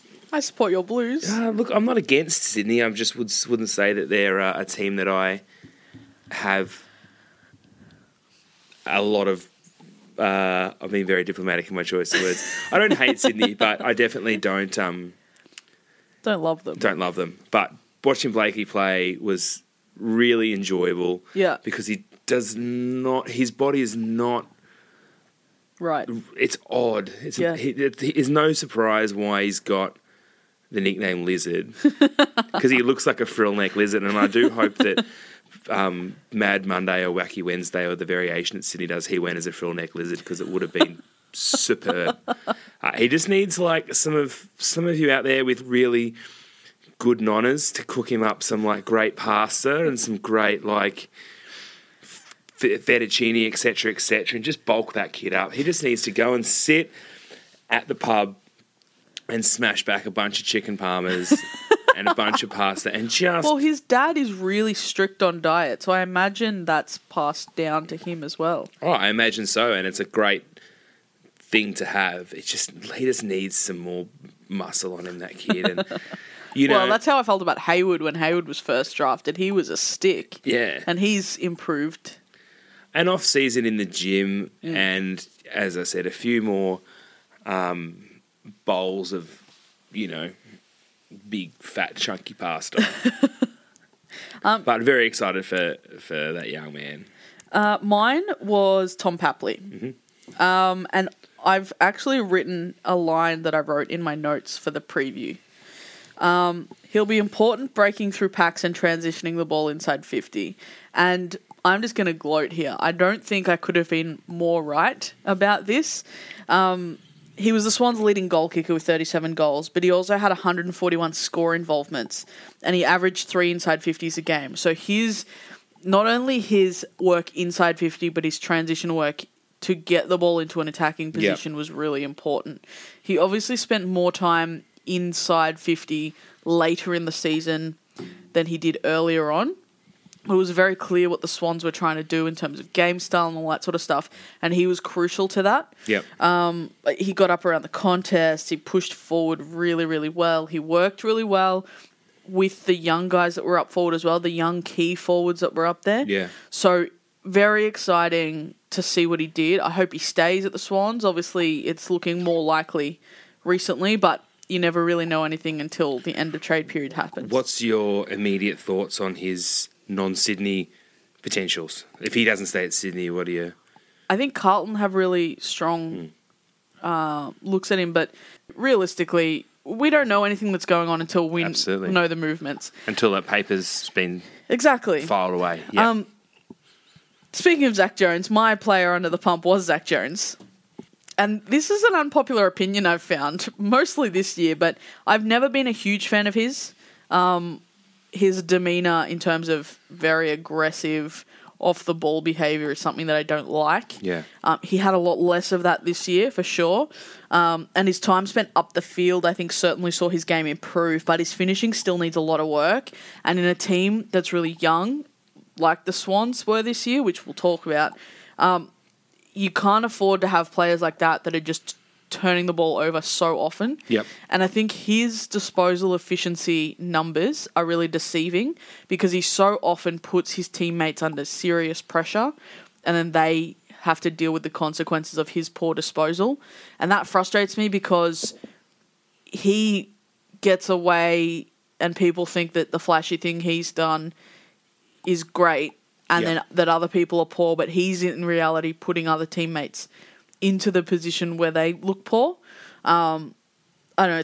That's the most diplomatic way I can say that. But very, played a very straight bat on that one. I think he needs something else to his game. So he either needs to tackle more and be more pressure, or he needs to hit the scoreboard more accurately, which he doesn't, or he needs to do something else. He can't just be the guy that gets the ball, runs a bit, then turns it over. Yeah. You're not going to have a good impact on your team. It doesn't matter how many disposals you get. If your disposal to your teammates is not going to work for the game style or things like that. There were moments that he showed some really good stuff, but it was amongst a lot of really poor stuff.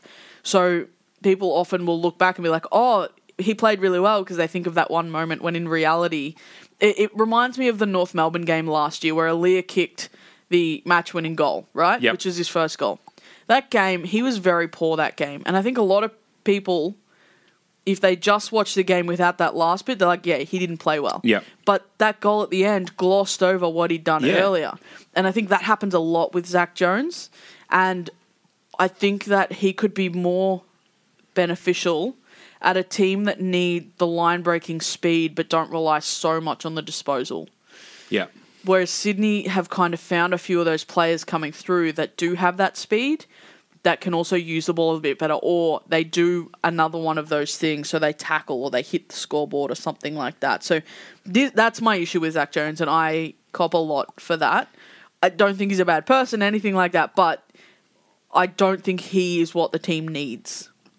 Yeah, he's only, he's not a prolific scorer in any means. He's only kicked... He kicked 4 goals, 7 this year. 3-7, yeah, 3-7. Which is last year he kicked 6-3 and 10-60 before. So it's that extra, particularly a year where Buddy still was in the top goal kickers after playing only, 10 games? 10 games. You mentioned Papley kicked 37, but, after you get past Papley, Reid, and Franklin and Heaney, then it's thin. Yeah, it's guys like McCartan who played half the year in defence. Blakey who kicked 19. Blakey in his first year. Ronke kicked 9 and Kennedy after 6, 7. It's those players where need to, 7-3 would have been a better finish when you don't have the big guy up the front doing all the damage. Yeah. Who was your player under the pump? Listening back to it, we were talking about Buddy and about how his year will look because he had a few injury concerns at the end of last year. Well, in the pre-season, yeah. Yeah, so in the pre-season, and we've kind of seen now that he never really got 20 minutes training last year, or so he never really hit the ground running this year. He never really, is Buddy's best still there, or is he now going to have a couple of seasons of playing better football than most, but not the outstanding season? Like the last game of the year, he still looked great, but it's like, is he like we're talking about Cruiser? Like, is he just his body is now his biggest competitor? Reflecting more and more on the season, and reflecting more and more on what John Longmire said multiple times during press conferences and things. After a few weeks at the start of the season, it seemed very clear that their focus was getting games into the young guys and getting new game style into the young guys. Yep. So once that happened and Buddy was re-injured, it felt very much like the focus wasn't on getting him up to play, and that if he needed more weeks to get his body right, they weren't going to try and rush because there was no need because they weren't going to make finals. Yep. So that, to me, I think sets him up very well for next. I don't think you're ever going to see Buddy at his absolute career 26-year-old best again because that's just age. But you can compare that to someone like a Gary Ablett Jr. who sitting a bit more forward this year, less on the ball, and still being able to be better than 90% of the competition. And I think in a role where he doesn't have to throw his body on the line every single time. So it's probably a parallel with and I Franklin. think that's what we're going to see. He will be better for this year, missing those games, next year when the Swans are doing more. Yeah. Season highlight for you? The thing that sticks out to me most this year was probably the last game where retirements, Buddy's 300th, like just that was such a beautiful moment that even though the year for maybe not fringe Sydney supporters, but Sydney supporters who are all about the win-loss. Who are more about the win-loss and less about, okay, we're a strong team. This isn't a failure year. This is a year where it just take the foot off the pedal and we'll kind of let the next generation, et cetera, all the stuff that we have to talk about, and you will no doubt go into much more detail. Yeah, I've got it all here ready to go, don't worry. That moment of was really beautiful. Yeah. The fact that Buddy was able to play with those guys. Kick 4 goals. Do what we've come to know Buddy as. Everyone getting cheered off at the end, and a win as well to finish off all of that. And against St Kilda, Pride game, the fact that Buddy's last 3 milestone games all been against St Kilda. And there was some funny stat where his 100th game he had 13 handballs. In his 200th game against St Kilda, he had 13 marks and 13 kicks in his 300th game. Oh, I hadn't seen that one. Some kind of I just know that he kicked 0 goals, 9 goals, 4 goals. 100th he kicked 0, 200th he kicked 9, 300th he kicked 4. Yeah, right. I wasn't across the goals exactly but it's just a good way for fans to go, look, it's okay. It's not a year like Melbourne had where they failed. Yeah. It's a year where we've got some exciting young players.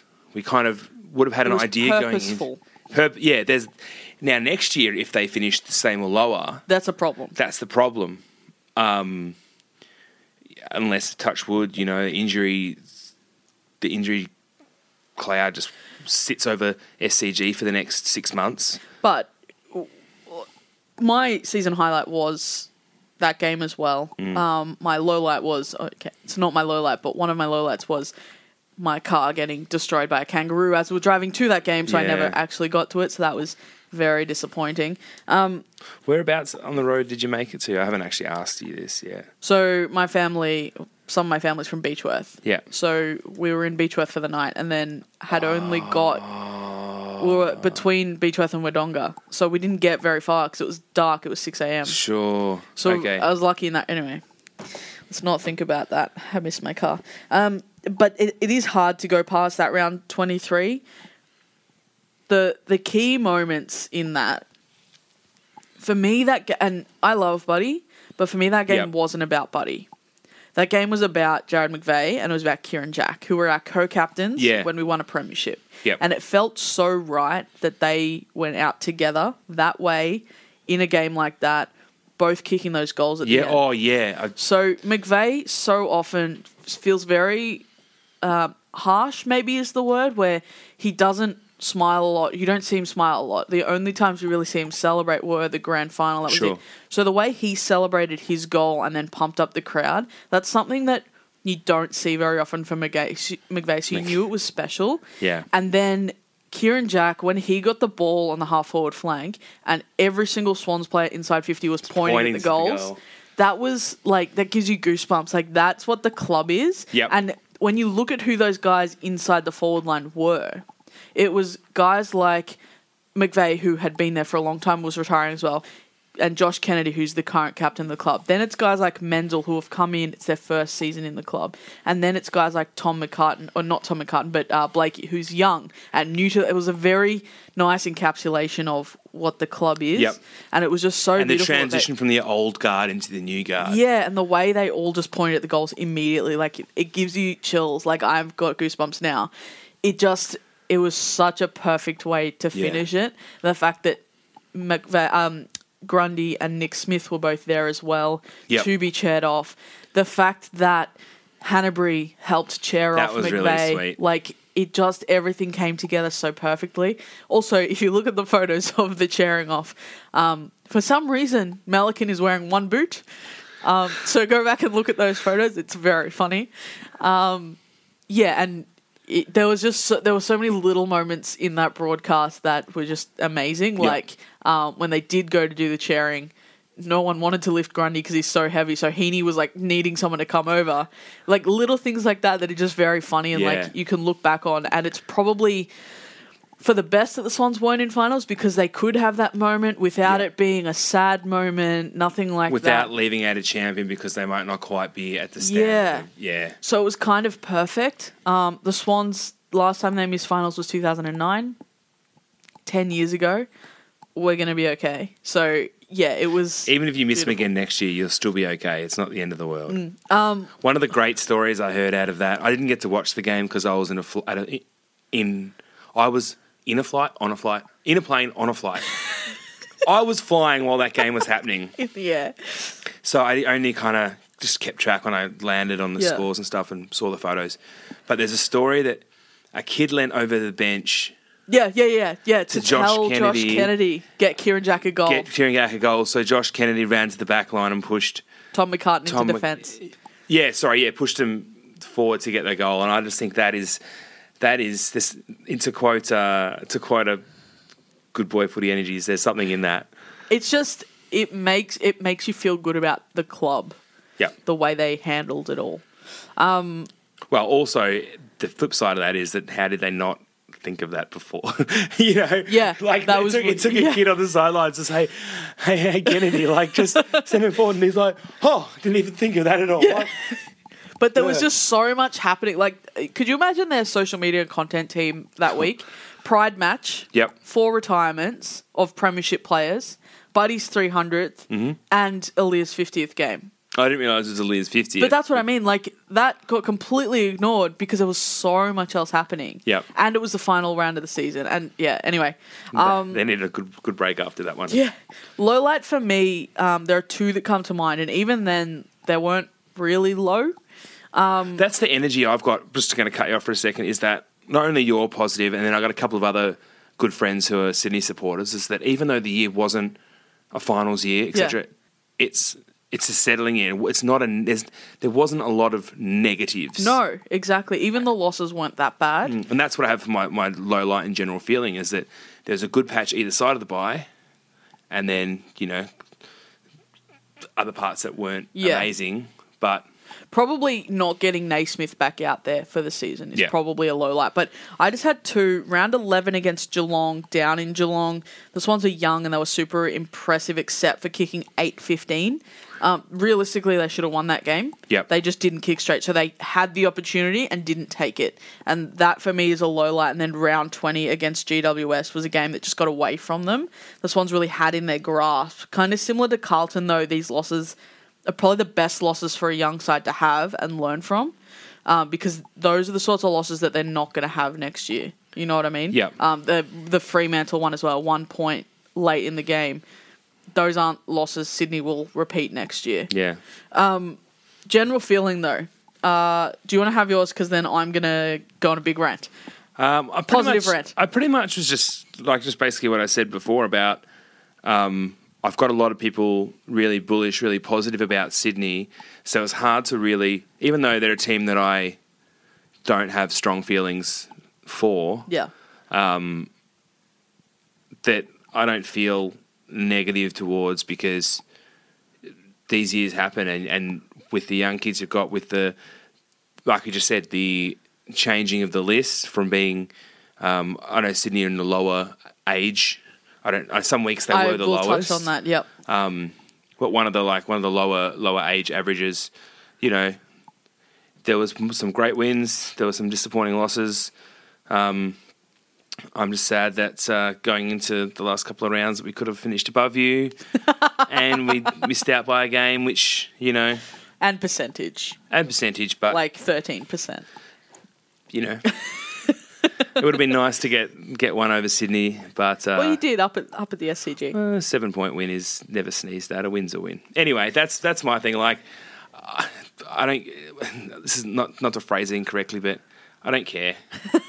That's fine. Like, I'm not sad that Sydney missed finals. I'm not happy that they missed finals. I'm glad that they're... that as a team, they're still a quality team. And, that'll highlight more and more over the coming years, and hopefully they get to a lot of preliminary finals. So, you will cop something for that later. I'm glad Carlton's already done. I am obviously really positive about the Swans. They consistently fielded one of, if not the youngest side in the comp for most of the season. I think in terms of list profile, they were the second youngest list in the competition behind Gold Coast. Yeah.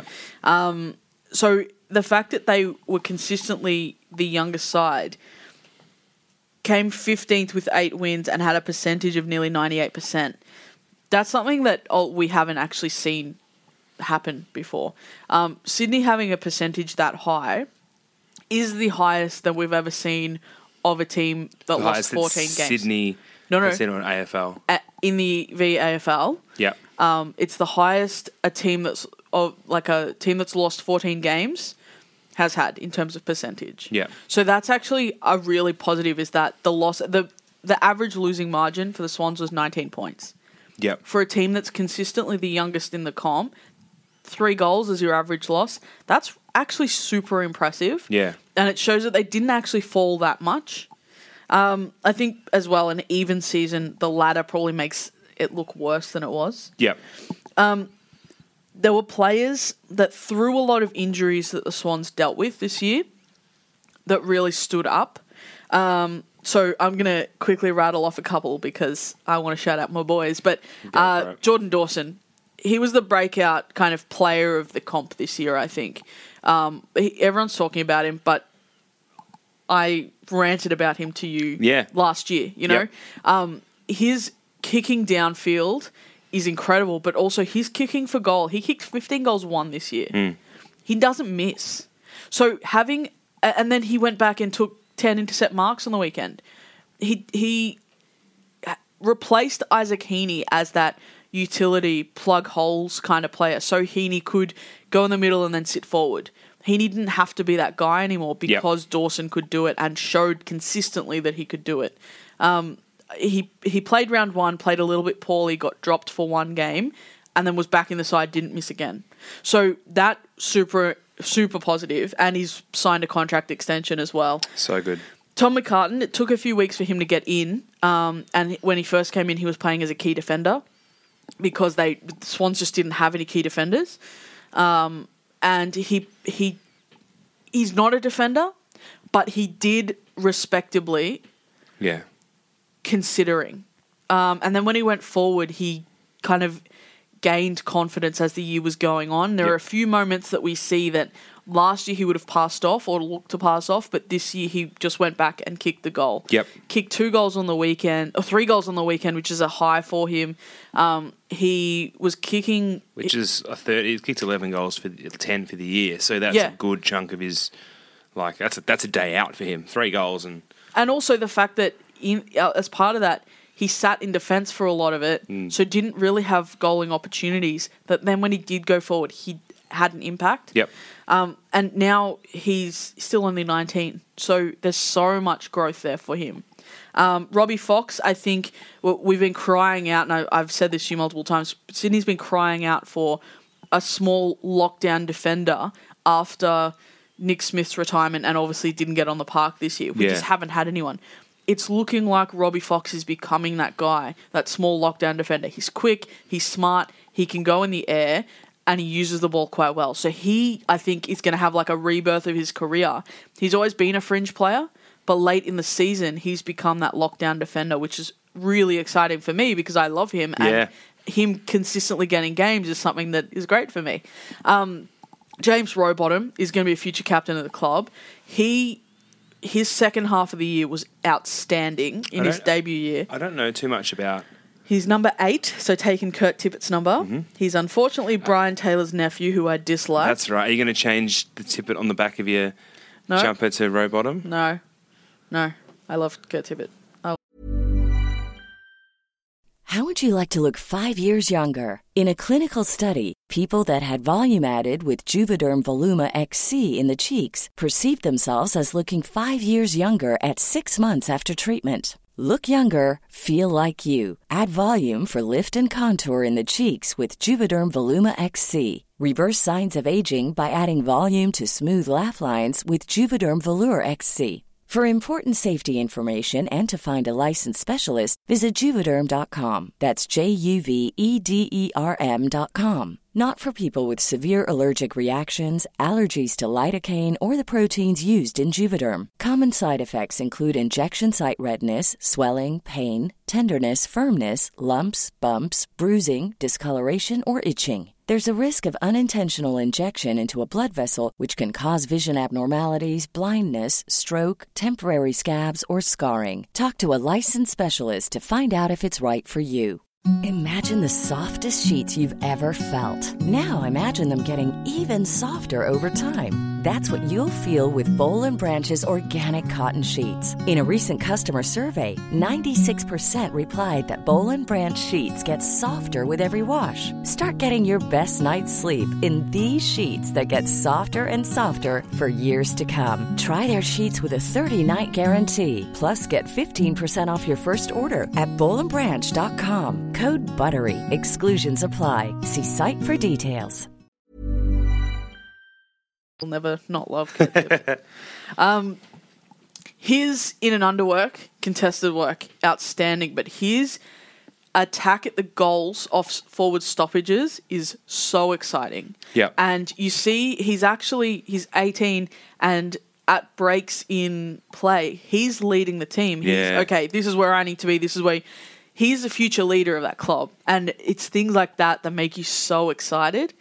I could keep talking, but I think you get the idea. Like, consistently having young players who now are getting 20, 30, 40 games in them, they're going to be so hard to stop next year, and they're going to gather so much momentum over the next 5 years because they have so much time together. The conversations we're having about Sydney are the same conversations we're having about Carlton before. It's about building these...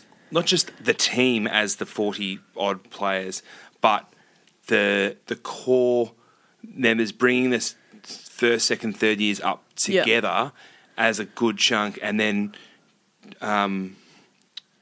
kind of putting them in the oven for 25 minutes at 180 degrees and letting them rise. Yeah. So they'll come out as third, fourth, and fifth year players as the team, as everything starts to kind of germinate, as it starts to kind of, rise, and we'll see.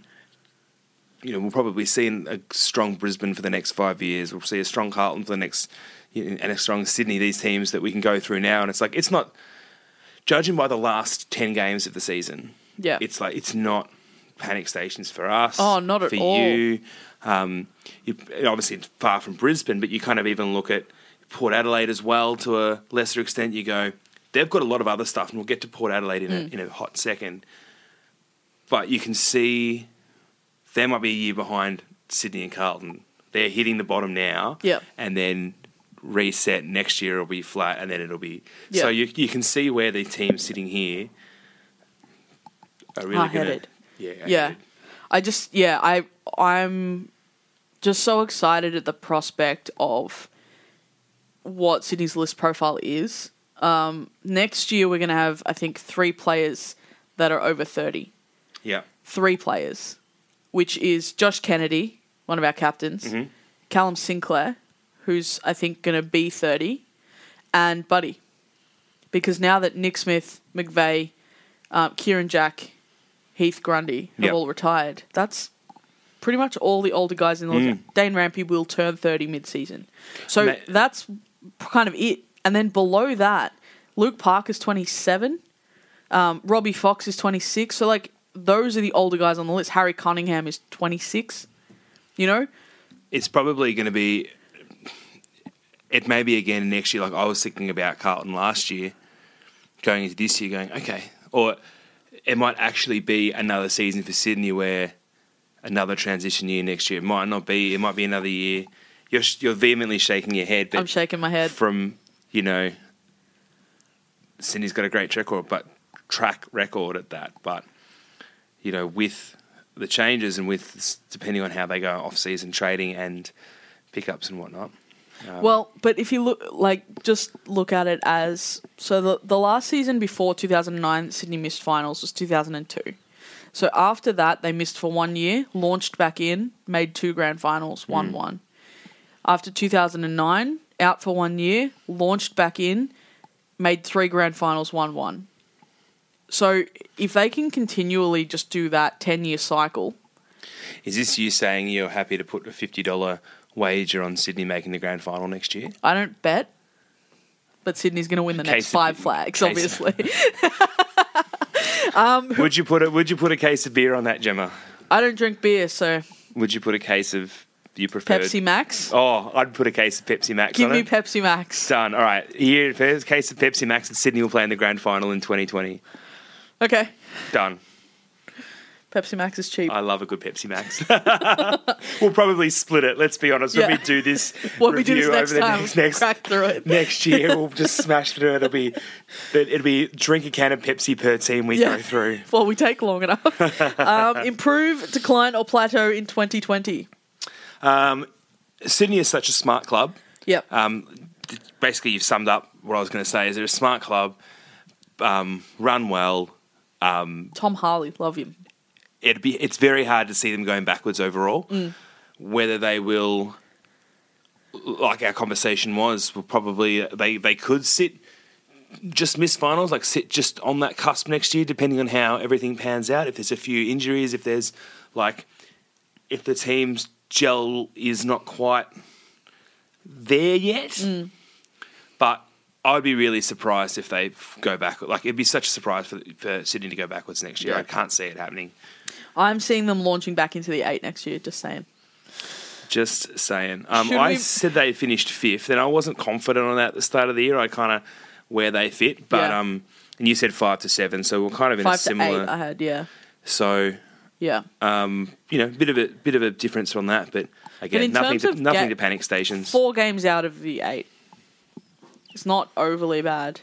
And considering the number of games they lost by 10 points or less. Yeah. With that good percentage. And the percentage. Should we talk about St Kilda now, who finished 14th with 9 wins? Let's do it. So they ended up with a percentage of 83.9%, which is below both Sydney and Carlton. And obviously had their souls destroyed by the Swans in round 23.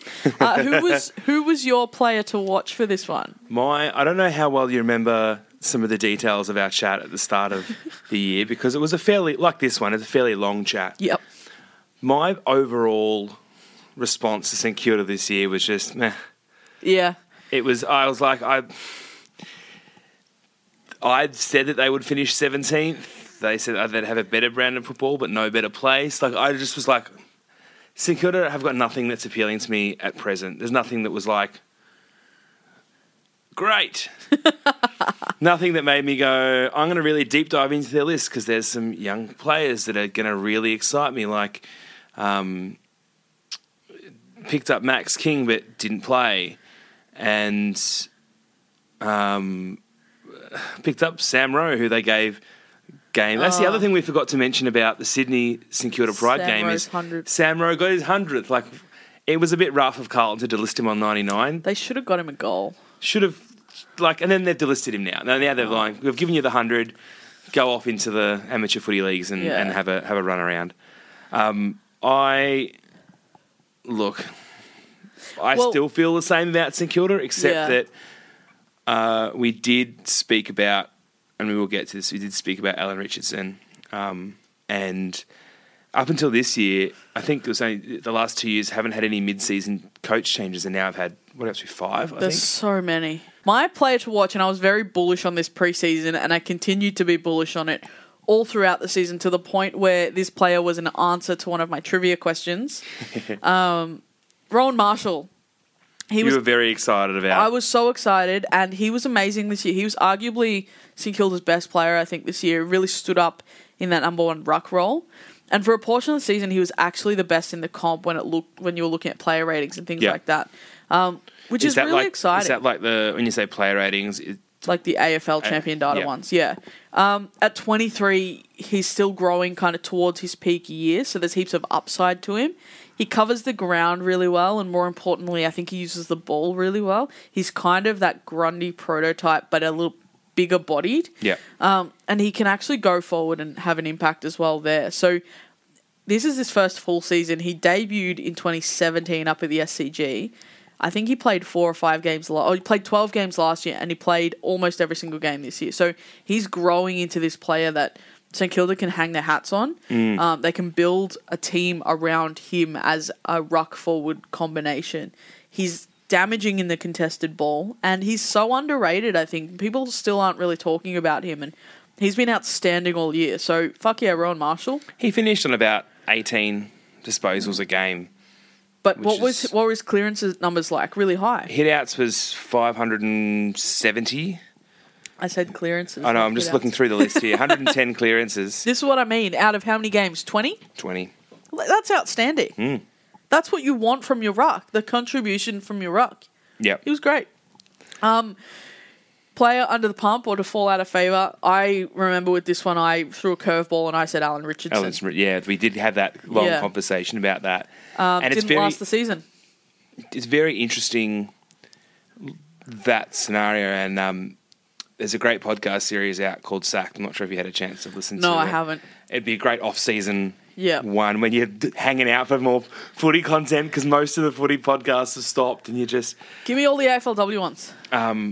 But there's 2 St Kilda coaches so far that I don't know who else they've got coming up they're going to be releasing episodes with, but there's a constant conversation about the culture higher up, which then obviously affects... Which has been a conversation for years. Forever. And, while obviously this year is the year one team plays their hand and sacks their coach, and everyone's trying to get the best coach available, so it kind of is a bit of a waterfall. Everything kind of comes after that, but there's a lot of those conversations about St Kilda and St Kilda's hierarchy and going back to Seaford and back to Moorabbin and going all these things where it's like, since those glory years, since, the 2011 grand final, and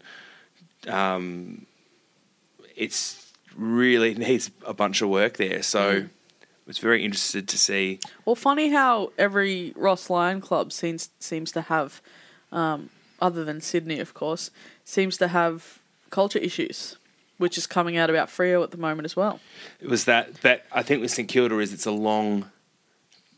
well documented. It's the Butters stuff as well, what he's come out and said.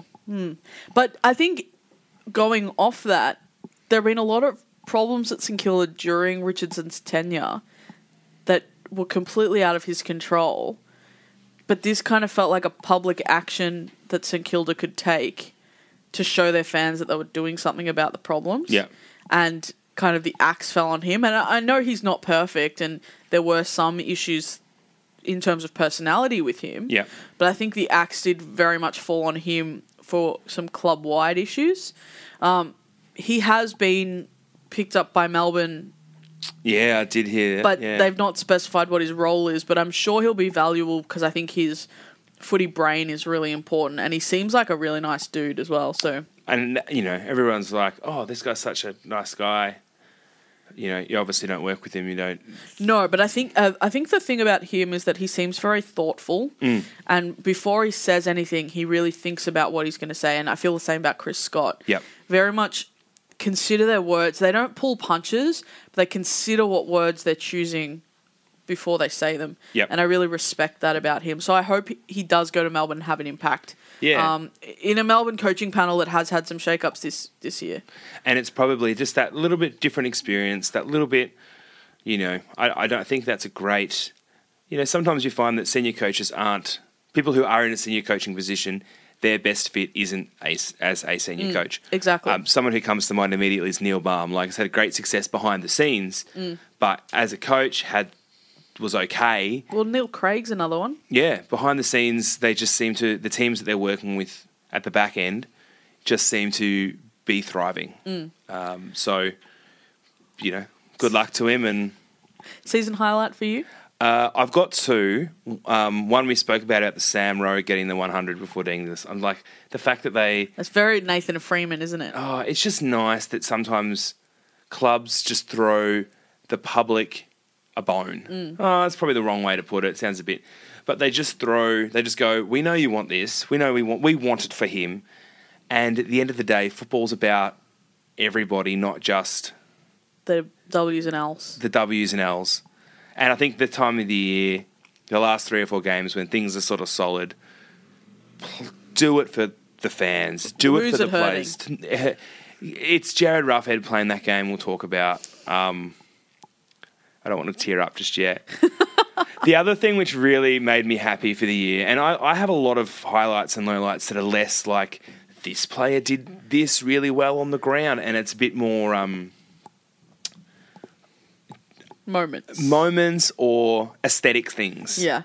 But to see like Jack Stevens in the last few games coming out looking like Aaron Gox and knowing that Aaron Gox is a big St Kilda fan, it just feels like Gox is out there running out at full forward, taking like diving chest marks and kicking some snags. It was just a really, like, if they'd put in that last home game, if they'd let Aaron Gox run out on the ground, it would have been, I would have lost my mind. It would have been hilarious, just as a, doing it for the fans, doing it for the team, for the culture, doing it for, it's great that he could get back into the team and get back to that point, and doing it, even though he's self-admitted out of shape, but still play. Yeah. He still had an impact, yeah. Yeah, and it's like, it's not always about that, like, finely tuned elite athlete getting it 100%. It's about, I want the ball, I want to kick some goals, and I want to, rock a great haircut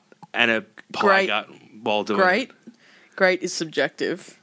Great haircut. Mine was the emergence of Rowan Marshall. I'll go back to everything I said before, but I think he was the highlight of St Kilda's season, and he is the hope, the great white hope, I guess. But my low light, everything about China. I have that there as well. The China game just seemed like, not only did they not prepare, it sounded like lack of preparation, but then you get Jarrangiri back into the game, and then he breaks his leg. Oh, not only was that, like, that's a low light on both sides, is his initial injury is incredible. That photo is incredible. And the fact that you're like, oh, it's a bad corky, and then went to the hospital, and that photo is incredible. And I'm not saying that with hyperbole. It is just... No, it's amazing. And then for him to break his leg in China is... The illness that went around the club. Yeah, it's just... It was just bad. It's a lack... It was... lack of preparation.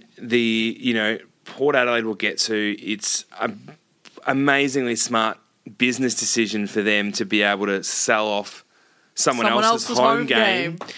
And, St Kilda can do with the money. And, if I'm going to divert here, because we probably won't really talk about it too much in the Port Adelaide side of things, is that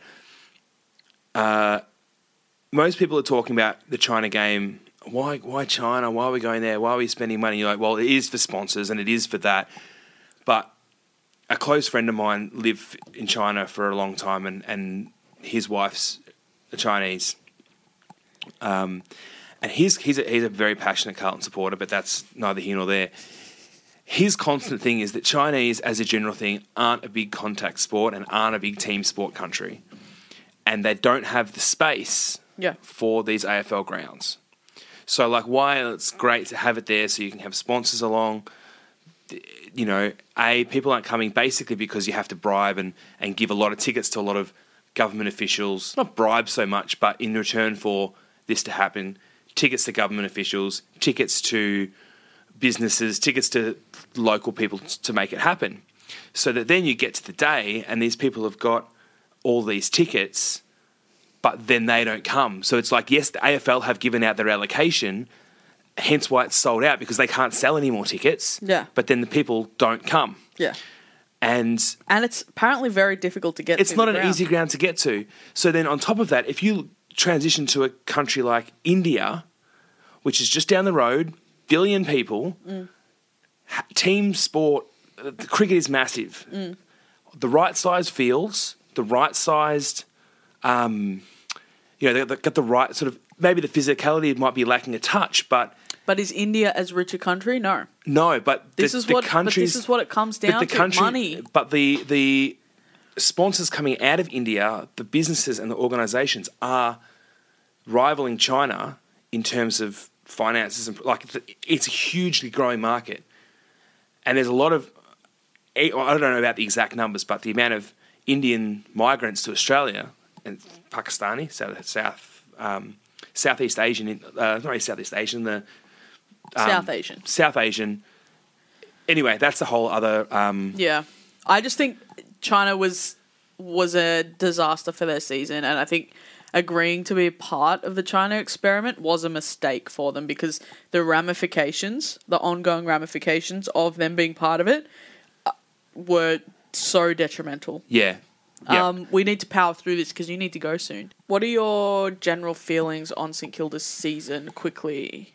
I'm really glad. Well, I'm interested to see who their coach is going to be, because that really changes how their next question, as in how next year is going to look going forward. They're probably going to follow the trend and give it to Ratton. Like, let's be honest, it's a solid chance. I'm the only two people that we didn't really talk too much about it, but the only two people that I think Carlton could have got away with hiring would have been Clarko or Ratton. Other than Teague. And there's the podcast we were talking about with Kane Little, he talks about that Teague was an option from the start. Yeah, which makes you question Chris Judd's public comments. No, that is a whole other thing we can talk about later on. And because he goes into those things a whole lot in that conversation. But the fact that they didn't get Ratton, that's okay. That's fine. Teague's great. But you don't sound very convincing. No, well, as I said, the only two people I think Carlton fans probably wouldn't have complained about would have been Clarko, Ratton, maybe like a John Longmire or a, No, I'm just saying, like, if you had everybody on the table, if everyone was uncontracted, but we obviously knew that he wasn't, and we knew that Clarko wasn't. So, and what I'm saying is, any club that gives Brad Scott a head coaching job from here deserve to be a bad club. Deserves what's coming. Yeah. But basically, I think what Ratton said in the final presser, he talks about, like, there's a lot we've got to do. And he was just very blunt and very, like, I can't say anything because I'm not here next year at this point. But there's a lot that St Kilda's got to do. And it was very, like, change it, blah, blah, blah. And I think if they get him, then it's... full steam ahead. It's full steam ahead, and good on them. But then you kind of contrast it. The only teams that finished in the top 8 that they beat was Essendon in round 2 and Bulldogs in round 2. Who are literally the worst finals team. Yep, and the Bulldogs in round 21. And after that, that's when the Bulldogs started their run. So, like, it's not like they were even that competitive against the top teams. Yeah. You know, you look at Carlton, we beat a couple of the stronger teams, and Sydney beat a couple of the teams that finished up there. So it was, much like I said at the start, it's pretty meh. I think the question comes around the kinds of players they want to bring in. Mm-hmm. We've seen for the past 2 years, they've, obviously being a Sydney fan, I'm very aware of the players they're targeting because Dan Hanbury and now Zach Jones is on the being talked about. In a lot of the way that Carlton and Adelaide have a lot of trade dealings, Sydney and St Kilda have a lot of history. And it feels very much like the public perception anyway is that they're targeting players that are poor ball users but have other assets. Yeah. And that's the opposite kind of player that St Kilda needs. St Kilda need those classy ball users to complement what they have. Yeah. So if they're going to continue to target players that don't fill that hole, they're going to continue to be a middle or lower table team. It's as simple as that. I think they decline next year. The positives of this season came kind of through random bursts of effort and accuracy that seemed more lucky than they did planned. But I think this club is definitely going to get worse before they get better, no matter who the coach is. I had them finishing at 17th last year. 17th this season, and they finished 14th. So I don't see it being much different next year. Yeah. Let's take a very brief break, and then we're going to bring in another guest to continue to chat with us. So just a moment, we'll be back.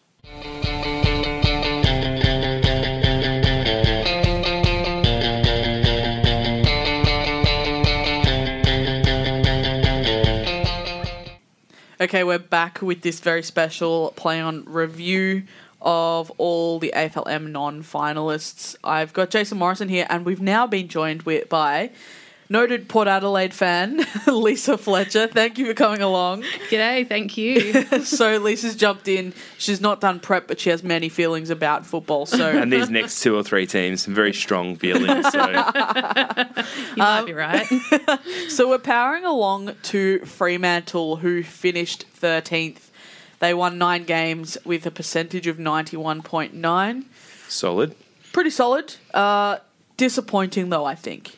I had them finishing at 15th, so the fact they finished at 13th I had them 14 to 16, actually. We were pretty close. Who was your player to watch? My player to watch...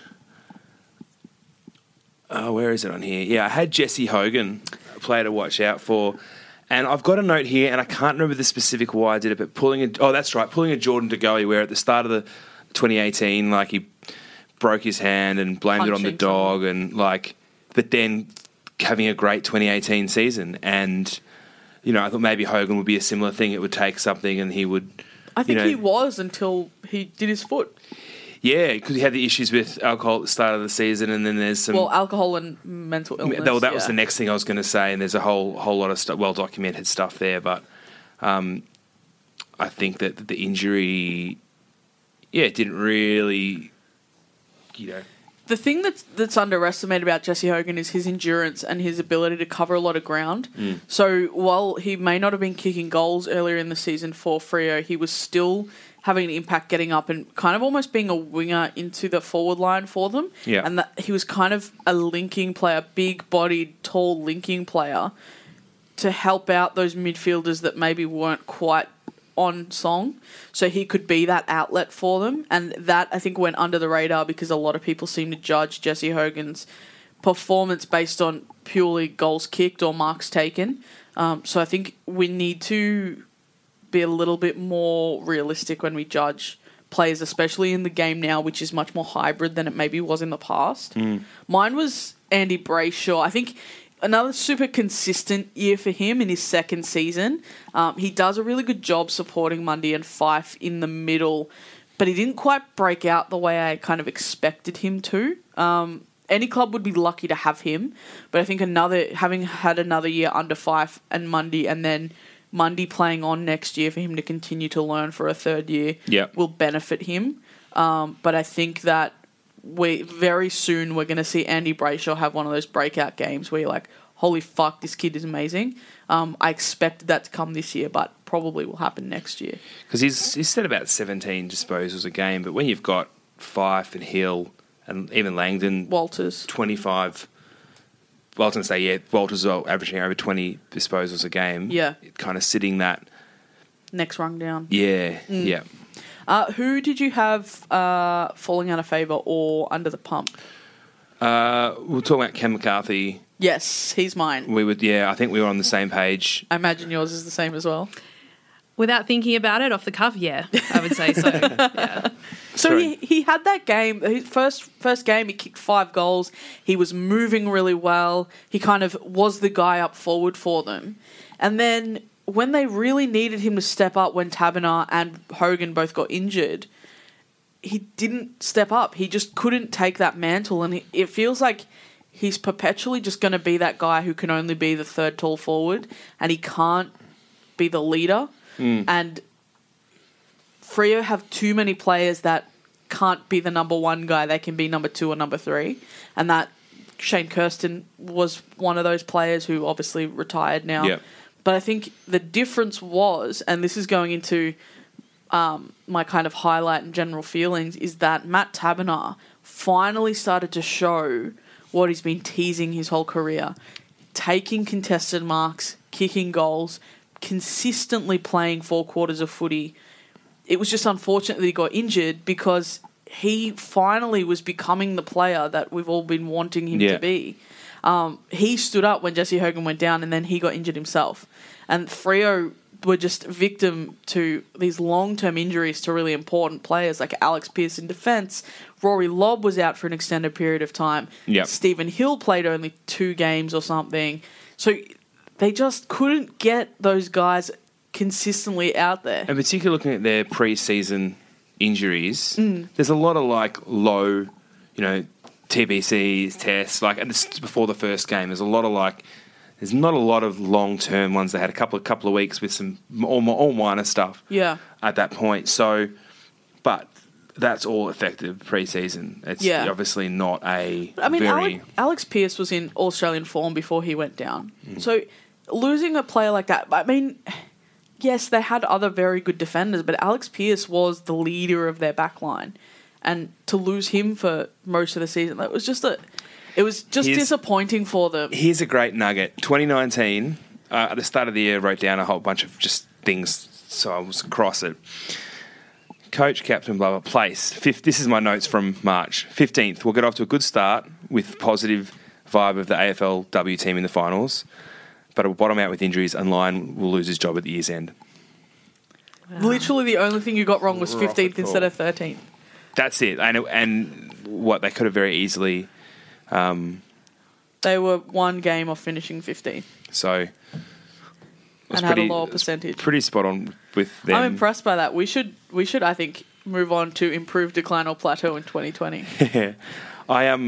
Actually, the highlight was that Lyon will lose his job at the year's end, that I've nailed that. So, great transition. I think a lot of people probably agree with you on that one. Yeah. Look, not in defence of Lyon, but one thing that's always enjoyable, and watching a few clips... Press conferences, and just not making the journalists not take themselves too seriously, just kind of trying to just mix it up a bit. But their low light was probably their loss to the Eagles, the derby in round 16 by 100 points. So, that was disappointing. I'd like to say a low light was their loss to Carlton, with no Curnow, no Cripps, with a team that was, had some of our strongest players out. The Murphy goal. Oh goodness! But their supporters after that, as mentioned before, it was like we'd won a final, but their supporters were so great. Yeah. I don't know if it was shell shock that they were so surprised that we won it, or just a genuine good bunch of fans. It was like, great, well done. That was the genuine energy. oh, well, we lost. Or they're just so far gone with their team. Like, all right, Carlton won. It's unsurprising. Who knows? And then, like, you say about the general feeling of the season, another shout-out to the How Good's footy guys. They're talking about Trent Cooper coaching the wins and Ross Lyon coaching the losses. So maybe, maybe Trent Cooper might get the call up for a... He did show a very nice attacking brand of football in the AFLW. Well, again, we beat them there too, so good chat. Lost the grand final. Improved, decline, or plateau in 2020? All depends on the senior coach. Actually, I think I might have got my notes mixed up for the last one. I think I said that for St Kilda. Yeah. Because, but it's the same thing. It's accurate. It's still accurate. But more so this one, it really depends on who their senior coach is, because they could do like Sydney this year, next year, and like once they kind of weed out the players who've had enough of that organisation and getting out of there and kind of clearing out the deadwood who have just been burnt out by Ross Lyon, etc. Get a few freshies in, a few players who want to head that way, and then really gel together. But how do you call that without knowing what the coach is? Because a new coach, if they announce it in the next couple of months, next month, say, then they then have to work on their list. And who are they going to... But I think Freo have a good list. But still, any coach that comes in is going to make their changes. Yeah, because there's always that bottom end that you need to adjust. But Freo have a better list than their last 4 years have given us. Results, yeah. Because I don't think Ross Lyon knows how to coach a team that isn't already at its peak. He didn't grow St Kilda into a grand final team. He grew them from a finals team into a grand final team. Yeah. As soon as they dropped off the cliff, he was gone. Freo, he coached them a good list to a grand final, and then once they dropped off the cliff, he had no answers. And so should Ross Lyon go to Essendon? Ross Lyon should go in the bin and just not have it. I don't understand why people think he's this... I don't get why people think he's a master coach, just like I never understood why people thought Rodney Eade was a master coach. Don't see it. A master coach is someone that can adjust and make changes, and people will argue with me for this. I think Chris Scott is that guy. It may not be... People say he's got no plan B, he's got no... I think he does, but it's just very subtle. And the changes that he makes are effective, but you don't notice them on a grand scale. Just like John Longmire. Everyone says he doesn't have a plan B. I think that's rubbish. Look at the game... Look at the way they changed the game style this year, but the game against Melbourne last year where Alex Johnson went down, Nick Smith went down, we were down 2 defenders. The adjustments he made to solidify the defence to win that game is a plan B. And the fact that no one wants to acknowledge it because they have this perception in their heads that this coach can't change what he does, and if it doesn't work, then they lose. They're just comfortable being ignorant. Anyway.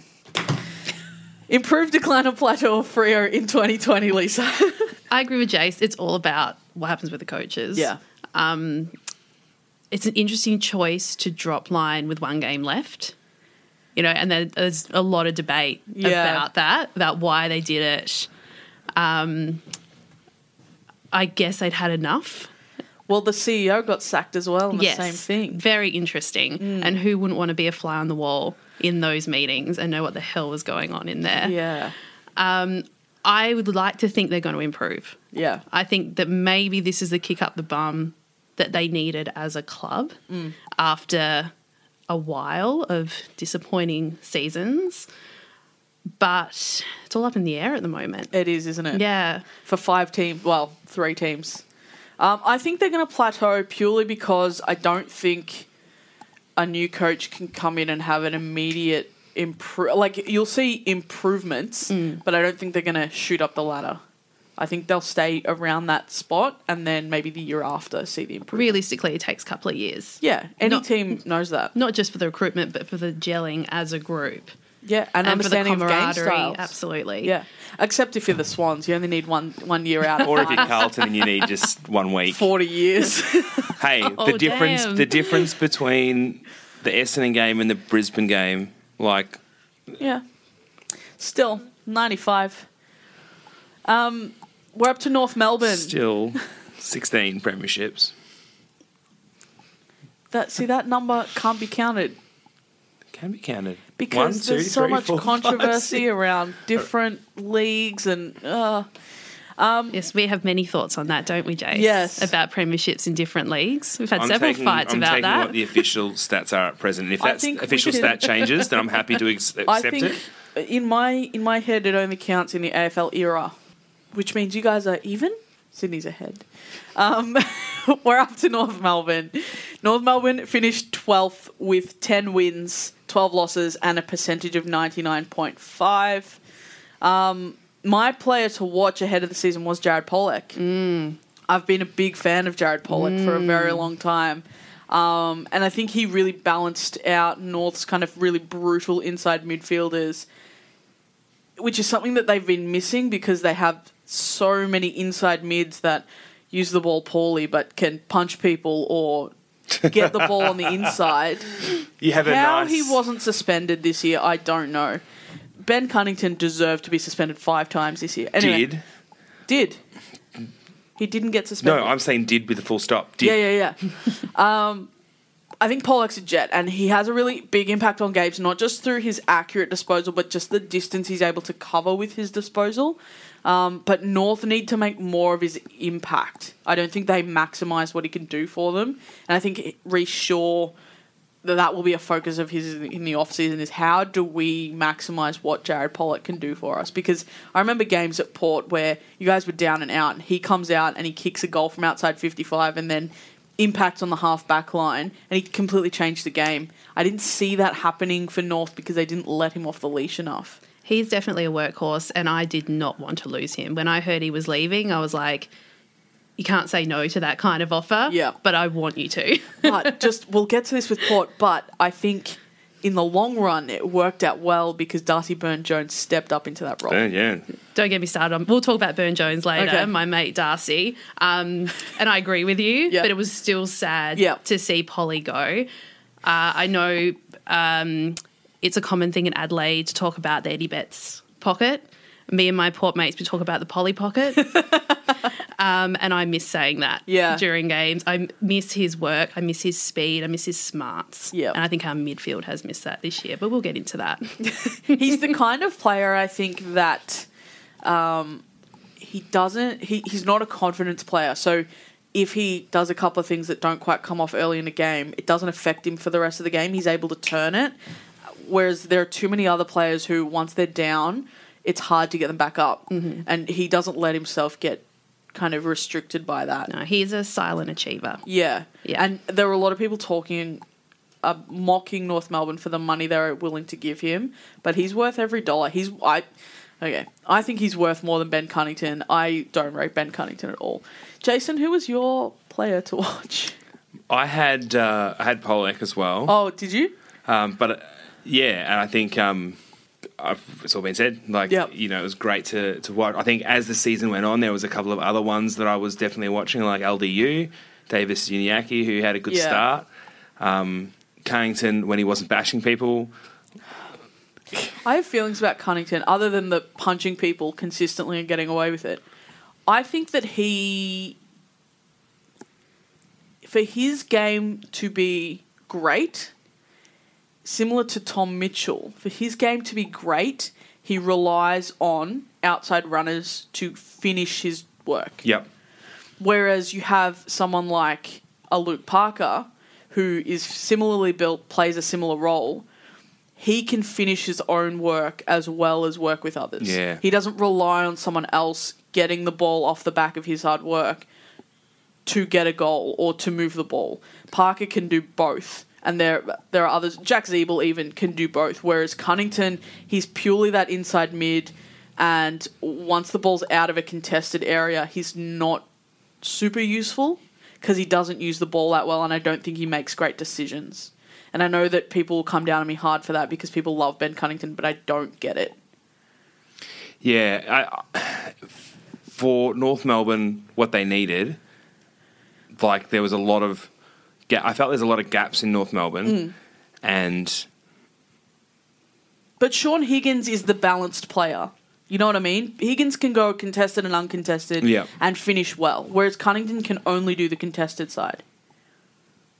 well. Yeah. Anyway, who was your player to fall out of favour?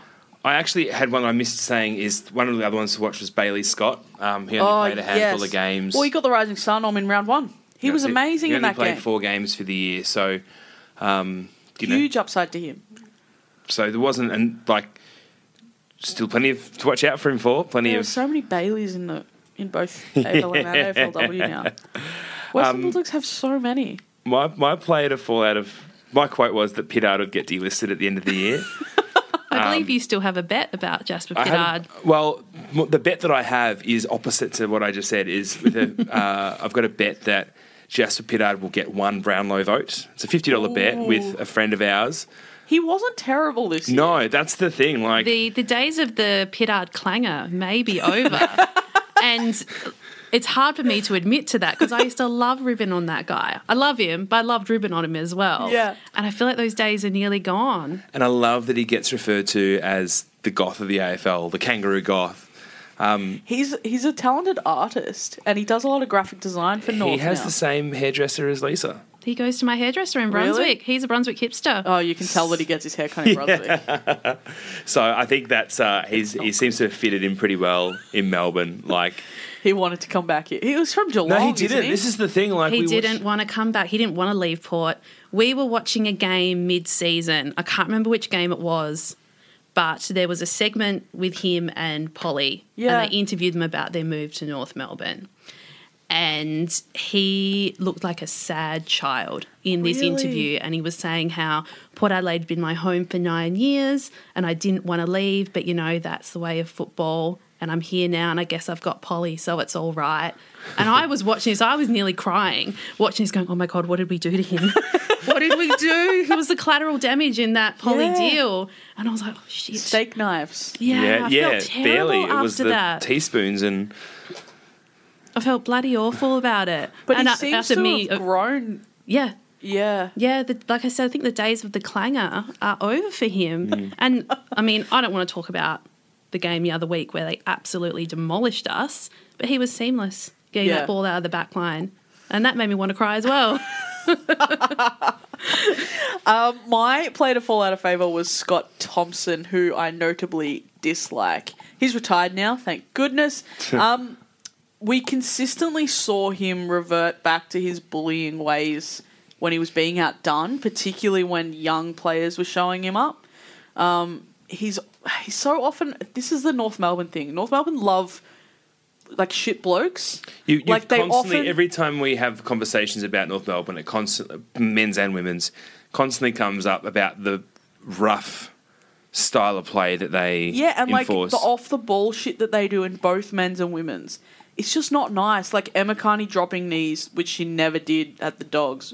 She never did that at Dogs, but as soon as she went to North, she started dropping knees into players. And, Scott Thompson bullying Tom McCartan and Nick Blakey because he was being outdone. But, you're 32. Be a man. And he just... Well, be an adult, I should say. He just doesn't. He just... But North have this habit of just, praising shit blokes. Is this the Wayne Carey conversation? Well, are we going down that road? There's so many. I feel like we can just let that go through to the keeper because but it's you know so what I mean? well They have just documented. this habit of celebrating these people that are just awful. And obviously Scott Thompson is not Wayne Carey levels of bad, but they seem to relish in this kind of nasty personality thing. And it could be just a personality on the field like Scott Thompson. I'm sure he's a lovely guy. Or it's a shit bloke off the field like Wayne Carey. But they just seem to like being the people that everyone else hates. I don't get it. Anyway, that's my rant about Scott Thompson. He's gone now. Robbie Tarrant was better than him. Highlight was Reece Shaw going bang. His immediate influence on a stagnant playing group was really evident. Yep. Making things simple. Simplifying things. Same thing as what we talked about with Carlton. Simplified it, just wanted them to get out there and have do what they do best, do what they were hired for.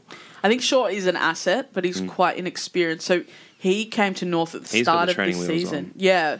So he was a NEFL coach at the Swans and moved to North at the start of this year. And after 12 rounds, he was a senior coach. So that happened very quickly. So I'm interested to see how he grows into the role. Not that I don't believe he can.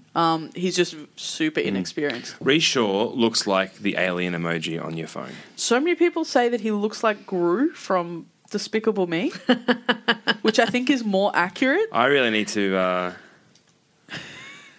My low light, though, round 21 against Geelong. Not sure you can go past the club's lowest score since the 20s. In a demolition job, which Geelong should have actually won by a lot more because they kicked poorly. North. Did we talk about the highlight? Have we already gone past the highlights as well? My highlight was Reece Shaw. What's yours? Oh, I had Ben Brown's 10 because to kick it, even though it was against Gold Coast, it's still like to get a 10. I was listening to a podcast on the way here about the 1989 grand final, and they're talking about that Ablett kicked 9 and Paul Salmon. Was that the Salmon game? No, that was the Dermot Berridon breaking his ribs, right? Oh, yeah. And they're talking about that season, and they're talking about the numbers that got that 9 goals here, 10, throwing it out like it's nothing, and so like for rarity for a 10-goal game, like it's just. That's right. Buddy did nice. it 2 years ago. It's just not a common thing. Off the back heel and against Liam Jones to win the Coleman. Thank you for not mentioning the bag that he kicked against us as well. We can just skim over that. How many did he kick against you guys? We'll get there when we get to put it. I didn't want to say it out loud. The low light for me, I think, was Madjax injuring himself in the VFL, we did say this at the start of the year about the games to look forward to was his comeback, and I think the VFL comeback was really... And people got around him. Absolutely. He had his first kid this week, which is really cute. That photo is adorable. That kid is very cute as well. Yeah. I think next year will be great when he gets a run back in the first, and maybe it's better that... Obviously, they were never going to rush him back, but, maybe like against the Gold Coast, they might have put him in just for some game time. But it was a bit of a... I think we'd all everyone was rooting for him. Yeah. And general feelings about the season? Yeah. Mine starts with most feelings I have about North are negative. But this probably sits around... It's a bit of a so-so season, kind of similar to Fremantle, I think. Fremantle. I don't know why my mouth went that way. I think North's upside is huge, but also their ability to just not rock up to games is dangerous. But I think North's young talent hasn't really been a thing in the Brad Scott era, but this year we saw some young talent actually impact games. So I think Zerha and Larkey are kind of the guys in particular. Zerha, there's so much upside to him. Yeah. And Larkey, he is someone that I had noted down as a... Yeah, and Larkey just looks like a guy that can command a forward line. So there's a lot to like about North's young guys. They just needed a coach that was willing to play them consistently, which is something Brad Scott was not willing to do. Improve, decline, or plateau in 2020? I don't see them improving. I'd probably say plateau. I'd say that Reece Shaw's got a lot to learn. Yeah. And in a very short period of time. In a short period of time. And how he's going to do that in the off-season. And how he'll... again, he might be a little bit more of the second half of the season will really show how he's doing. Like, they might win... I reckon they might come out and win some unexpected games at the start of the year. But the second half of the season will really be quite... lose to people who they'll lose to, win against people who they win. Nothing to write home about. And it'll be another couple of years before they're, a team of... Yeah. I think it might come more down to their recruitment and their draft picks, because, like I said, there are gaps in that team, and how well they do in off-season in terms of their recruitment could make all the difference. So what you're saying is they should trade Mason Wood for Zach Jones, is what you're saying, right? I neither agree or disagree with that comment. That could happen, I guess. I would love for that to happen. Another I'd game. I'd love it if they didn't take any more of our players. Speaking of your players, I had the other game to watch was the game versus Port, and I had noted here round 22 when obviously Polek and Pittard would play against it, and I think you left at 3/4 time. Was that your? I've never left a game. I've never. left a Port Adelaide game ever. Until. But I left at 3/4 time. Wow. Because I was appalled. And I was actually embarrassed. Report tanking. Oh, disgusting. Ben Brown kicked 10 Yeah. on us. Did he Was kick it 10 10 as well? twice this Yes. year? I didn't even want to How say did it out I not loud. even know that? I don't want to know that information. I wish How I did he didn't know kick that. 10 twice this season and no one's talking about him. Because, Jesus. anyway, Sideshow Bob. Ben Brown deserves a better club. I think they'll plateau. I think their win-loss will be similar, but their consistency will improve. So those losses will become narrower. The wins will maybe become a bit bigger. Their percentage will grow, but I don't see them winning more games. Yeah. So I had them North finishing at 13th, and they actually finished at 12th. So that was one of the, probably, I think that's 6 that were +2. I had 8 to 13. So we're both pretty spot on. Yeah. All right, so let's... Now on to one of my favourite clubs, one of my favourite non-Melbourne clubs. Lisa's going to punch. So we're up to Adelaide, who finished 11th with 10 wins, 12 losses, and a percentage of 100.9. I'd finished a 9th for them I had this year. 5 to in the 8. finals. I think this is the most disappointing club of the season. I wholeheartedly agree. Yeah, but Melbourne though. But I think there are reasons for Melbourne. Yes, Melbourne were much worse than we expected. Melbourne was still the most disappointing club of the season, but Adelaide are a disappointing. Adelaide are a pile of broken rubble. I think when I say club, I mean club as a whole. Whereas Okay. with Melbourne, I think on-field The performance. issue was on-field. Yeah, and not getting players on the field. Yeah. And my mates who are from Adelaide and Crows fans totally agree with that. The whole club is trash. Yes, Yeah. at the moment. It's To quote amazing. Mark Rasciuto, go and follow somebody else then. How fucked up is that though? Like, but like the fact that they got rid of their premiership winning AFLW coach because they refused to give her a full-time job like she was after, and then hiring a dude and giving him a full-time job. Yes, he's great, but Beck Goddard's quite impressive. I think that in itself showed how they view the club and the value of people.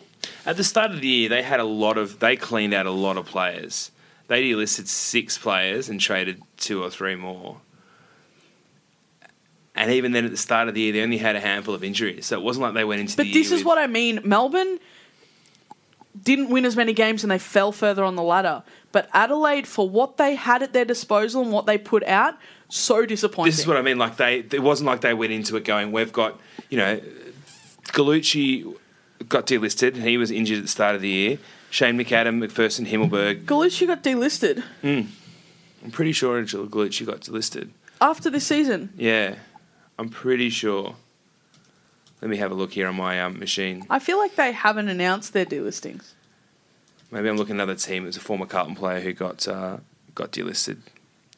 Anyway, maybe they haven't, and I'm thinking of somebody else. But point of the story is it wasn't like they had a huge injury list going into the season. No, and they didn't make finals last year to have an extra month of football to play either. I'm Yeah. comparing to Melbourne directly, obviously. But Adelaide, most disappointing. Who was your player to watch? Player to watch was Tom Doty, which Who did his knee? did his knee in game 1 against Hawthorn. So we really didn't get to see much of him. Yeah. I had Wayne Millerer, who I think he missed a few games through injury, but he came back and he didn't really have any standout games. He was just kind of okay, which was a bit disappointing because he's one of those players that can kind of bring that flash of brilliance and change a game, and we didn't see him do that this year, which feels symptomatic of where the club was at because we've seen Wayne Miller do that consistently last year, but this year was kind of apathetic. Who was your player to fall out of favour? Well, I'm very strong on mine. I know Lisa's one straight off the bat, but Who? I'll say, like I said before, when I was writing these notes, I was literally reading up and kind of going over everything and talking about Eddie Betts before with Carlton. Like everyone was like, Eddie Betts is going to Carlton as I'm like reviewing this, and then my notes on Eddie Betts were like he had half the amount of goals in 18 from the year before. And there was whispers in wanting to lead Adelaide then, and I wouldn't have been surprised if he'd retired. And obviously he's stayed on still, but the chances of him being at Adelaide next year are getting... Would you want to stay there? No. I don't With want to the live way there, they let treat alone their go to players? play for them. But the way We'll have words after. the way they treated Lever when he left seems to be symptomatic of the way they treat everyone. It's either you do things the way we want you to do them, Yeah. or we hate you and treat you like garbage. Like, it's just such a bad culture. Yeah. Which is why I was so surprised that Rory Sloane stayed. There's been whispers of, dissent for quite a while since the Yeah. infamous pre-season camp. And the staring down. Yes, and the mind games and the manipulation and all of that. And I don't think anyone's surprised that Betts wants to leave. So who's this player that... Oh, Tex. Oh, okay. Yeah, fair. Yeah. Yeah. I mean, I'm one of the masses who just cannot stand him. Yeah. And that comes from a lot of different things, Yeah. I guess. But I think he's systematic of the culture there. Well, he's as a captain. well. The fact that he's the captain. leader. Yeah, and I know he cops a lot of flack, and there's mixed opinions on whether he deserves that or not.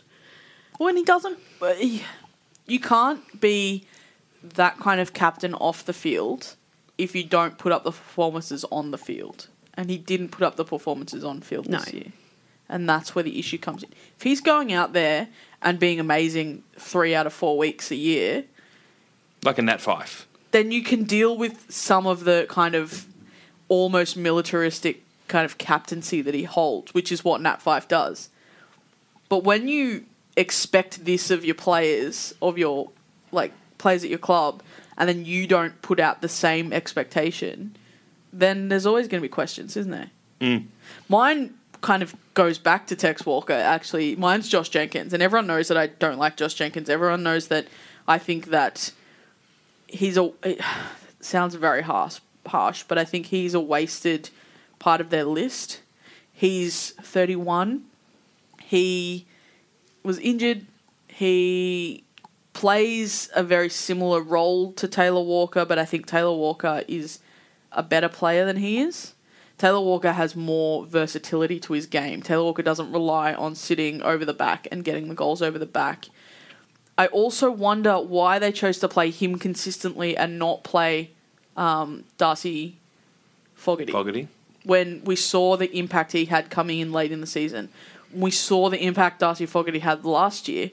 Why wasn't Darcy Fogarty playing all season when you can get those games into your young guys, especially young key position players who take longer to get that experience? Why wasn't he getting games from round one? Why was Josh Jenkins in the side? Every Crows fan wants to know the answer to that. It's just absurd that that's the way, and everyone kind of just accepted that that's what was happening. It's just like, why? I don't understand how Jenkins was still on a list this year. Is it because he signed that long contract a while ago? They don't have to pay something out or something like that? Because otherwise, there are questions about their list management, their match selection, all that sort of stuff. Because Fogarty, incredible. Trade him to Sydney if you don't want him. Fuck. You look at what... I'm just kind of tying in with Port next, but latter half of the year, Port dropped some of its bigger names. And made statements with it. And got results out of it, for the most. Sometimes. Not every time. Every second week. Well, that's Port Adelaide's football style. But when Adelaide did it, you drop Eddie Betts. Everyone loves Eddie Betts. Yeah, he might not have been playing at his best, but Eddie's a 13 possession person a game, 2 or 3 goals, and a team lifter. Like, is he the one that should have been dropped for? No. They're trying to make statements, but the statements were the wrong Statements. Yes. That's another pet peeve I know with my mates who are Crows fans, that there's very little communication between club and supporter. And then when there is communication, it's you like it or don't support us. Yeah, and it's wearing very thin. Oh, they're lucky they've got a double premiership winning AFLW team. Otherwise, I reckon they'd have lost a lot more supporters. What was the season highlight for you? Sorry, we've got to power through because you have work to get to. Yes, we do. Season highlight, well, it's two...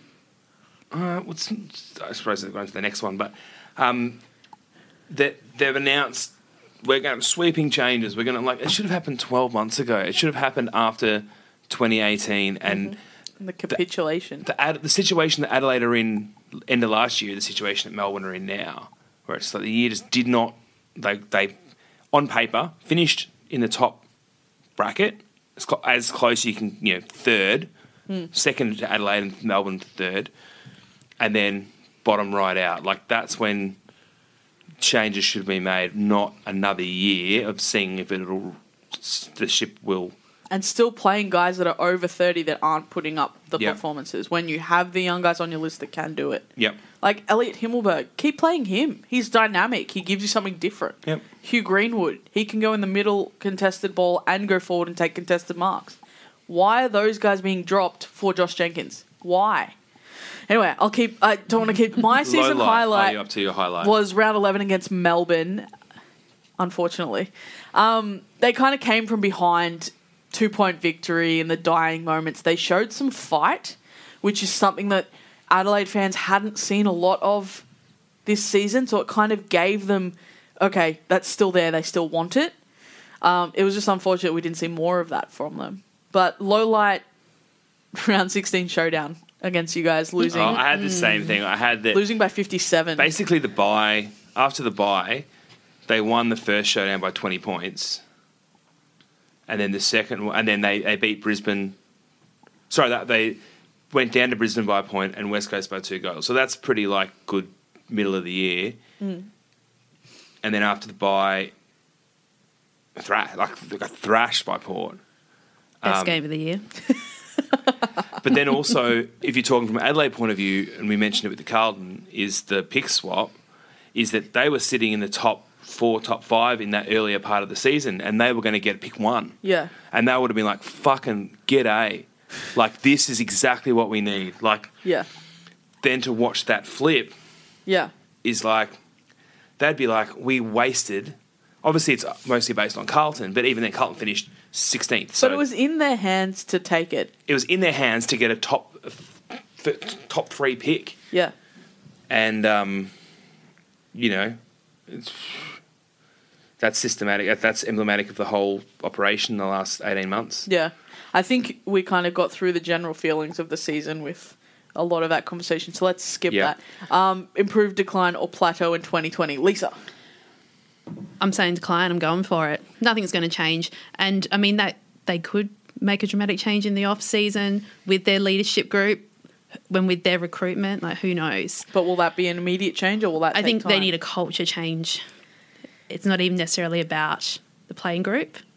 They've got culture problems, and that is something that's much harder to change. And that could take a long time. Yeah. I had that they would have finished the year, we'll just miss out on finals and finish 9th. So 9th, 10th. So, which they did. I don't think the team will get worse on the field, but I don't think they'll improve. I've got them declining. I think off-season review takes time to have an impact. That's not going to immediately change what they do. It might give them... They've still got the talent there. So, But do they? What talent do they have? The Crouch brothers, who...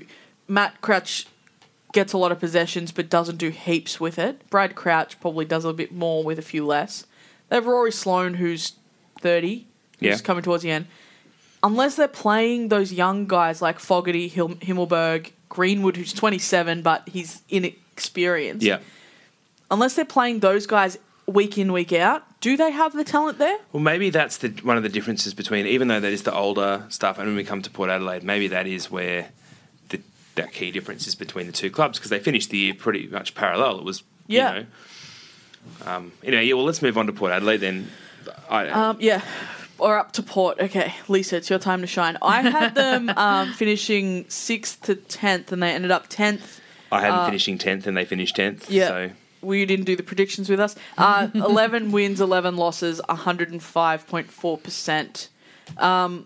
My player to watch was Dan Houston. Big fan of him. Me too. I think the way he reads the ball across that half back line and then can go forward and be damaging if you need him to is such an asset. But then also the way he teams up with Clury and Jonas in that back line, their intercept marking ability between the three of them, because they all just read the ball so well from the back half, I think that is really damaging. And the fact that Houston, at the age of 22? He's 22? He made the 22 squad. So he captained the side this year when captains were out. Yeah. That's incredible. So he is the future of this club. Players like that and Cleary, who I really want to come to the Swans. Get your hands off my man. After he kept Tom Hawkins goalless and possessionless almost. I love that man. Amazing. Yeah, so I think Dan Houston definitely lived up to the player to watch expectations. Who was yours? I had a player to watch out for. I had Boxhead. Ollie Wines. That's sorry. Ollie Wines, the box head. And then I've got Lysette next to him as well. But he ended up becoming the second string behind Laddams. Is it Laddams is the... Well, Laddams is our up-and-coming ruckman, Yeah, so there were times when... I feel like him and Ryder took turns alongside Laddams for a while. Yeah. Laddams only really came in towards the end of the year. He was killing it in the snaffle, and I think Ken wanted to give him a go. Yeah, totally. Yeah. Well, One thing we spoke about a lot, and maybe Lisa can throw her 2 cents in, we spoke a lot about the enjoyment of watching Port Adelaide lose their minds about lose 2 dual captains. Oh, my God. I, amongst every other Port fan, has very strong feelings on this. And I think this was an incident that maybe prompted that email from our CEO, KT. Oh, that was wild. People email. were very upset about it. This is mental. Like, this is insane that this is something that people get mad about. It's important to us. It's an important thing. I mean, people argue with it's only been since the 80s. How can you call it a tradition when it's saying it's only been going since the 80s? But that's, 30 plus years. I think that's long enough for it to be important. It's been going on for almost my entire life. So for me, that's important. It's a symbol of leadership in our club that our captain wears the number 1, and it's something that we've held true for a long time. And for the fans to say up and say, we want that to continue, and the club to go, yeah, nah, wasn't good. Who would you have chosen as your sole captain? Probably Jonas for now. Well, he's older as well, He's isn't older he? and a bit more experienced. That's the only reason. It's nothing against Boxhead at all. Well, he didn't get picked because he was a few players behind anyway, Wines, for parts of the season. But do you think Jonas, him getting the captaincy was a way to get him to re-sign? Because he was out of contract last year. Potentially. I mean, it makes sense. But I've got no idea. I did hear whispers. I haven't actually spoken to you about this, but, I love this time of year because there's so many whispers. Ollie Wines going to Carlton, but that's a whole other story. Ollie Wines isn't leaving Port Adelaide. There's been chats about him. Obviously, there's been chats about Ryder, Well, which there's is probably a bit more substantiated. I'd be heartbroken if he left, but I could understand. Like, we've got Laddams coming up and Lysette. We've got 3 really strong ruckmen. Yeah. So But I can also Sam understand it. Powell-Pepper. If Sam Powell-Pepper leaves, then Ollie Wines immediately goes up a place in terms of big-bodied mids. Yep. So, who was your player to fall out of favour? I actually didn't have a name in that space, so He didn't dare. I didn't dare. I had Jack Watts, and we kind of saw a glimpse of him that round 1 against Melbourne, that interview, and then he got injured, and then people kind of completely forgot he existed, and we've had very few updates on him. Maybe that's not talking negative on him, but maybe that's not the worst thing. Maybe the last 12 months has been a pretty... Up until 12 months from start of the season. But also, consider the way his career started, how much talk there was about him as well. Maybe some forgetting that he exists for a little while is good for him. I think he had enough attention, whether negative or positive. Yeah. I think he had more than his fill. And he brought a lot of it on himself. 100%. And I think he did acknowledge that. I can't remember exactly how that interview went, but I think he did say... I didn't feel that. You were like, oh my gosh, like I didn't care. I got emotional watching it, 100%. He was honest. He said, look, it's not been great, but this is turning the corner. Yeah. And for a 28-year-old guy to be like, okay, yeah, it's been hard. Now this is where it changes. That's a pretty big thing, I think. But is he part of Port's future, do you think?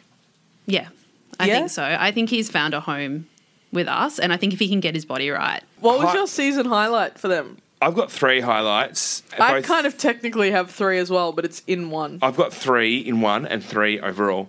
I had the game versus Geelong where Yeah. they won when they weren't When they expected shouldn't to. have won. Shouldn't have won. Again, that is emblematic That of... was Geelong's first loss for the season, wasn't it? I think so. After it was post-bye. After the bye. So they Yeah. got them at the right time. I think that sums up Port Adelaide's season of winning when they weren't supposed to and losing when they weren't supposed to. Yeah. The showdown thrashing, that was a delight. Any showdown win is great, right? 100%. But a thrashing is even better. Yeah. Particularly in Adelaide, who are not performing. You kind of watch it and go, We're the better club. great. But then the trio, That's what I've got. Rosie, Butters and Dersma, and the arrow, and then it. the last Ken game doing where the Ken arrow. it was as though it was scripted. Like, it was just, I was watching that and I was like, this is beautiful. This is just like, he backs it. Yeah. He's like, great, these kids are like, anyway, you can talk. You can I go think, into yeah, this. I mean, Durs copped a bit of shit for the arrow. People calling him a flog and arrogant and all this kind of stuff just I for love having a signature thing. Like, Which was dedicated to his mum as well. yeah, it's a thing between his mates from high school and stuff. So it's innocent. Yeah. You know, it's a bit of fun. When AFL is so serious these days, All the like time. where the characters are gone pretty much. It's nice to have a bit of fun. Yeah. You know, and a lot of players have a celebration thing that they do. It might not be the same thing every time. Some guys lose their minds when they kick a goal. Yeah. And that's great. Look at Tom Papley when he kicks a goal. You know, I think we need more stuff like that. And for people to call him a flog for something Stupid. simple is ridiculous. And obviously I'm biased towards him, but no matter Yeah. what, I think it's ridiculous. And so at the end of the season, for him not to do it, probably feeling a bit deflated, being the end of the season, for Ken to back him up and That's be like, huge. I got you. And Ken has encouraged him since the first arrow to keep doing it and Yeah. not bow down to outward pressure, which is awesome. Ken love didn't do it. the head flick, and that was disappointing. Well, that's the signature part of it, isn't it? The nod at the end. Ken's Who was it at Richmond training? Was it Sydney Stack that did it? One of the Richmond guys at training, there's a video of them after they beat Port. He kicks a goal at training and then he does it. And it's Oh, really? it's good natured, but it's like it's a bit cheeky at the same time. I'm like, well done. I hope it was Stack. It was one of the, well, it might have even been I can't remember. Anyway, I'll leave it at that. The low light for Hold me. on, my highlight. Whoop. I want to mention that Connor Rosie, like those three guys is the highlight for me, but Connor Rosie, his kind of charismatic personality backed up by kicking goals and being their leading goal kicker. So exciting. Yeah. Yeah. Like that encapsulates those three guys, I think. Hardworking, get the results on the field, but also a bit of fun. Yeah. Yeah. And I think Butters is probably the one that went under the radar a little bit, but he's tough as nails. Yeah. So the combination of those three is kind of a combination that you can take into the next 5 years really excitedly. Yeah. Through what has, I mean, in the end been a disappointing season, to know that those three guys are with us and have signed, Yep. and particularly Connor, like Yeah. his talent is extraordinary, and it's so His exciting agility, to what watch the hell? him. Yeah. And it makes you proud to know, like, this guy's with us. Yeah. These kids are with us. Yeah. They want to be here. I'm the same with, we're talking like the Carlton guys as well. It's like those kids, Yeah. the Walshes and the Paddy Dowes, and like they're with us. Yeah. Hopefully they don't go anywhere in a hurry, and then in, you know, a few years' time when they're battling these guys. And, I mean, Tom McCartan, James Rowbottom, Jordan Dawson, not a bad group of guys at the Swans either. Low light, I had as the unpredictability and just going into not knowing what you were going to expect. Them dropping the higher profile players, not so much them doing it, but them having to do it, like them getting to the point where they had to drop them or they felt they needed to make the statement. I think when the Hoff got dropped, everyone was like, what is going on? yeah. He is our boy. You know, what is happening? But it was a solid move because he, after round 4 or round 5, it was after his 250th, he just Yeah. dropped. All of a sudden, he just dropped. I'm like, what's going on with Hoff? Took a few weeks off, came back firing. So everyone criticised Ken for the choice, but it was the right choice. And so often you see that happen, like even whether it's just a confidence thing and then they need to go back and get 30 possessions and 5 goals, whether it's the lesser intensity of the game that they can just enjoy, whether it's not having X amount of thousand people watching and they can just play footy, or whatever it is that so often a week or two in the seconds and come back and... It was the same with Chunk as well, Charlie Dixon. Same thing.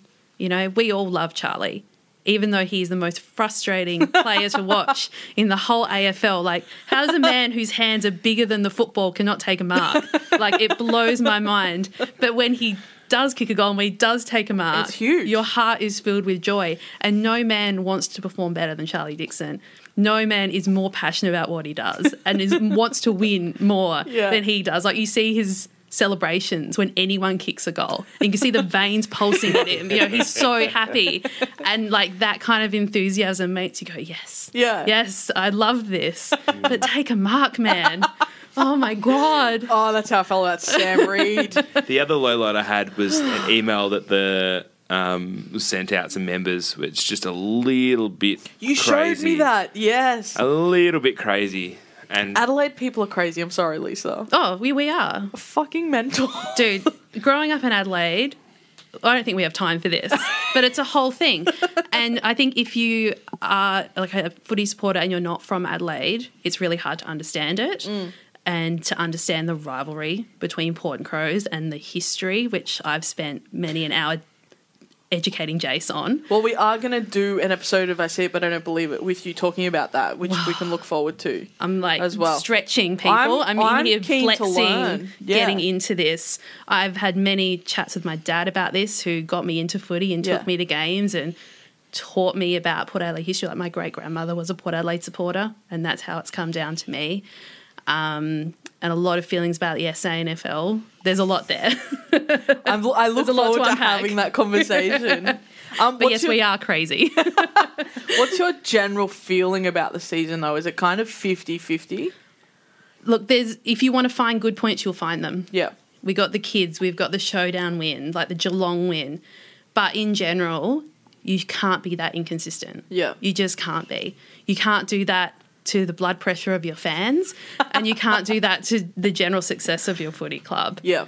You know, it's not good enough, and no Port Adelaide fan is happy with how we finished and how we performed. No Port Adelaide person anywhere is happy with it. if they'd got that better percentage and finished... No, literally, if they'd won one more game, they would have been in finals. Their percentage is better than Essendon's. They just Sorry, a that's game what I'm away. going to say. If they had won... The final round. How much different would Port Adelaide as a general feel have been if they'd snuck into finals and then they would have played West Coast over there? I mean, we'll repeat. just finishing it. Don't even. I just brought up about my blood pressure and my general anxiety, and I was there at Adelaide Oval when that goal was kicked after the siren, and I think I cried in my dad's shoulders when I watched that happened. from a pub in Singapore on an iPad. I went over to Adelaide with my dad and my best mate, and it's no good. It's it wasn't no good. a free kick. And then you lost Pollock. Anyway. Don't do this to me on I'm a sorry, Saturday afternoon. I'm just looking. Improved, decline, or plateau? I think that South Australian football in general is in a rut, with both teams missing the finals and both being in a bit of shambles. I think their issues are completely different. Different, but Absolutely we're talking about different. South Australian football. We're not talking about like Men's football, South Australian men's football. Don't get me started on that either. just the fact that. Anyway, Don't get me started on Aaron Phillips in a Crows Guernsey. I can't cry any more tears. I think we'll see a plateau just because I can't call anything based on how inconsistent they've been. They literally won 11 games, lost 11 games, went on and off for something like 8 weeks, yo-yoing between the two. You can't make predictions off the back of that. I think their off-season will be very interesting, though. How many of the older guys stick around? How many players can you get through to support those 3 young guys coming through? That'll tell us a lot, I think. But I'm saying plateau purely because there's zero consistency about this team, and I don't want to make a call based on inconsistency. It's even as a supporter, it's way too unpredictable. Yeah. And I am more interested to see what comes of that email from KT, the CEO, and what they're actually going to do to try and re-engage their fan base. Yep. And their supporter base, sorry. At least they're trying to re-engage them and not telling them to fuck off. When I read that email, I was like, okay, it's not flawless, but they did something. Yeah. They engaged their fans. They're attempting to do something, and they're acknowledging that mistakes have been made, and that has gone a long way already, but now they need to follow up. Totally. It's, I think that parallel with Carlton in a couple of years, in the sense that excited with the kids, the older guys will kind of fade out. Not fade out, but like retire. You'll kind of like. I will also say next year is our 150th anniversary. And how many times do you get to wear the prison bars? Twice. It's better than none. I'm being Both positive. showdowns? It's better than none. Yeah.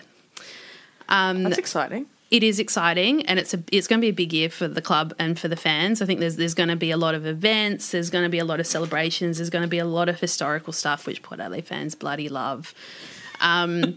So I'm really excited to see what happens on and off the field, and it's just a really exciting year, and it's a very proud year. Yeah, for And our that club. might be the X factor for them to really The driving force. step it up a notch, just because they know how historical it is. And I think what KT was saying is that they have lost their way a little bit in terms of by the Norwood flog. the Norwood flog, yes. We'll get into that when we do the SA episode. Excellent. But I'm excited to see what happens. Yeah. Yeah, I've also and I'm got- trying to remain as positive as possible. I've also got a second bet on with the same person. Oh, God. With the We know that I don't condone betting, but tell me. Well, this is between two consenting adults. The Pittard bet, but also a grand final bet that Carlton will make the grand final before Port Adelaide. You've told me about this one multiple times. So, You seem to think that Carlton are winning the 2020 flag, which... well, we were having those conversations at the start of. It keeps getting pushed back a year, doesn't it? No, babe? I'm just saying, at the start of this year, we were having this conversation. Right now, I'd probably say 2021. Sydney's winning 2020, don't worry. Let's talk about Hawthorn, the final non-finals team who finished 9th with 11 wins, 11 losses, and a percentage of 108.7. I said they would finish 7th and actually finish 9th. I said 9 to 12. So Pretty close. pretty I think close. I mentioned before that I got Port Adelaide. They were the only Port Adelaide and Gold Coast were the two correct teams. I Yeah. picked 100%. See, so I did Rangers, so I got... all of them right. No, I got... no, Sydney and Melbourne I got wrong. Play to watch. Mine was James Warple. He kind of became their go-to player in the middle, and he filled that hole left by Tom Mitchell pretty well. He didn't miss a game this year, and he really consistently impacted both offensively and defensively. Next year, when they have got Warple, Mitchell, and O'Meara in there, I think it's quite dynamic. Each of them brings something different. Mitchell, I think, is, as we discussed, very much the in and under contested ball winner, and Warple can kind of play a little bit more outside ball. He's quick, he's agile, so that combination will be really good. And then O'Meara kind of supporting both sides. So I think Warple definitely did have a really impressive year, and I think he'll be right up there in the top 5 of their best and fairest. Who was your player? I had watch out for was Wingard to see how that would go, and there was definitely the footage of him. He did one good thing all year. The arguments he was in with the Hawthorn Oh, made more me laugh experienced so much. crew. There was a lot of conversations we had about that's unsurprising behaviour from his time at Port. But You know, isn't that wholly part of the reason why he left? Yeah, I think there were a lot of Port fans who were, they were sad to see Polly and Pittard go. A lot of people weren't sad to see Wingard go. I think there's a lot of untapped potential in that boy, but there's a lot of ego there, and there's a lot of just, I don't know what's going on with him. and I some think shit tats that he had to wear out. Like, that was a great story. Not throughout happy the year. about not being able to wear the long sleeves. I know that Yeah. much. The thing that, and this goes back to the year before, I think Jarman Impey was a bigger loss for Port than 100% Chad agree. Wingard was. 100% agree. I was And- about to bring that up, actually. Yeah, there was so much more talk about Wingard than there ever was about Jarman Impey, but Impey has been amazing for Hawthorn. Whatever Clarko has done, he has got the best out of him. Yeah. That's something that we couldn't do. He was good with us, but he's better with Hawthorn. He just it feels like he's got that free run on the wing that he kind of gets to patrol the wing and it's his space in a way. Mm-hmm. And I think ownership for him is really important. From watching him play, He has more ownership over his game than he ever did at Port, which is really exciting, but plays for Hawthorn, so dead to me. Play to fall out of favour / under the pump. I had Paul Puopolo. He had one really good game. I would be surprised if he played next year. No, I mean, really I think good he was as in- much, outstanding. But I think there was patches where he was very solid. Like, but is that what you want? Like, Hawthorn have a really old list. Really, it's second oldest in the competition, behind West Coast. Is he the kind of player that you want to keep on, or do you want to try and get young guys through? Because I don't think Hawthorn have heaps of depth. So they don't have some of the exciting guys that other teams in this bracket with, the Port Adelaides, Carltons and Sydney we've spoken about. But I don't think they have the depth. It's not just about those couple of guys that are exciting. No, but I mean, like the young guys coming up, that they go, right, they might not have the depth today, but 1 to 2 years development. But it just, Hawthorn doesn't strike me as a team that's got a huge amount of exciting and developing emerging talent, because it's the top end. The only is ones still... are Mitch Lewis, James Warple, Sicily, but he's not even that. He's middle age. They don't have that. Like, and he was Daniel great, Howe but you still want to elbow him to the head. Sicily, he can leave, but he's very talented. But fuck, he's on the list of most punchable faces. He's like Scott Thompson. He's in top 10. He's in the top 10, absolutely. They got rid of Ryan Burton to get Wingard in. Burton's been amazing, I think, for Port when he's not injured. Yes, when he's been on, he's been on. Yeah. Whereas Wingard, Like, what they seem to be really determined that they're still within this premiership phase, getting those players that just top up the list rather than genuinely develop the young guys. And they've missed... So, feelings about Hawthorn. You've got a lot of strong negative feelings about Hawthorn anyway. That's true. They've been a little bit more positive this year because they love Mitchell Lewis. But Hawthorn, Geelong and Sydney have always been considered those three really consistent, successful teams, right? And Geelong in 2015 dropped out of finals for 1 year, came back in and have continued to be successful. We're kind of seeing that with Sydney this year. Hawthorn have dropped out twice in that same period, but people still say Alistair Clarkson is a genius. Mm-hmm. He rebuilds on the run. He does this, he does that. But Sydney and Geelong don't get that credit. As part of that, Sydney and Geelong have blooded so much young talent that it's actually crazy that they've been as successful as they have. Hawthorn have not done that. Hawthorn have brought in 25, 26, 27-year-olds from other clubs, chucked them in there, and they've just been okay. They snuck into the top four last year. They finished 9th this year. They haven't really fired a shot. Let's have a look, though. So, after the bye, after they played you in round 14, you guys got up by 4 goals. Yep, it was great. Their season since that, I think there's a lot of teams that are glad that they missed out on percentage. They beat the Eagles, then they beat Collingwood, then they beat the Dockers, then they beat the Cats. They lost to the Lions by 4 goals.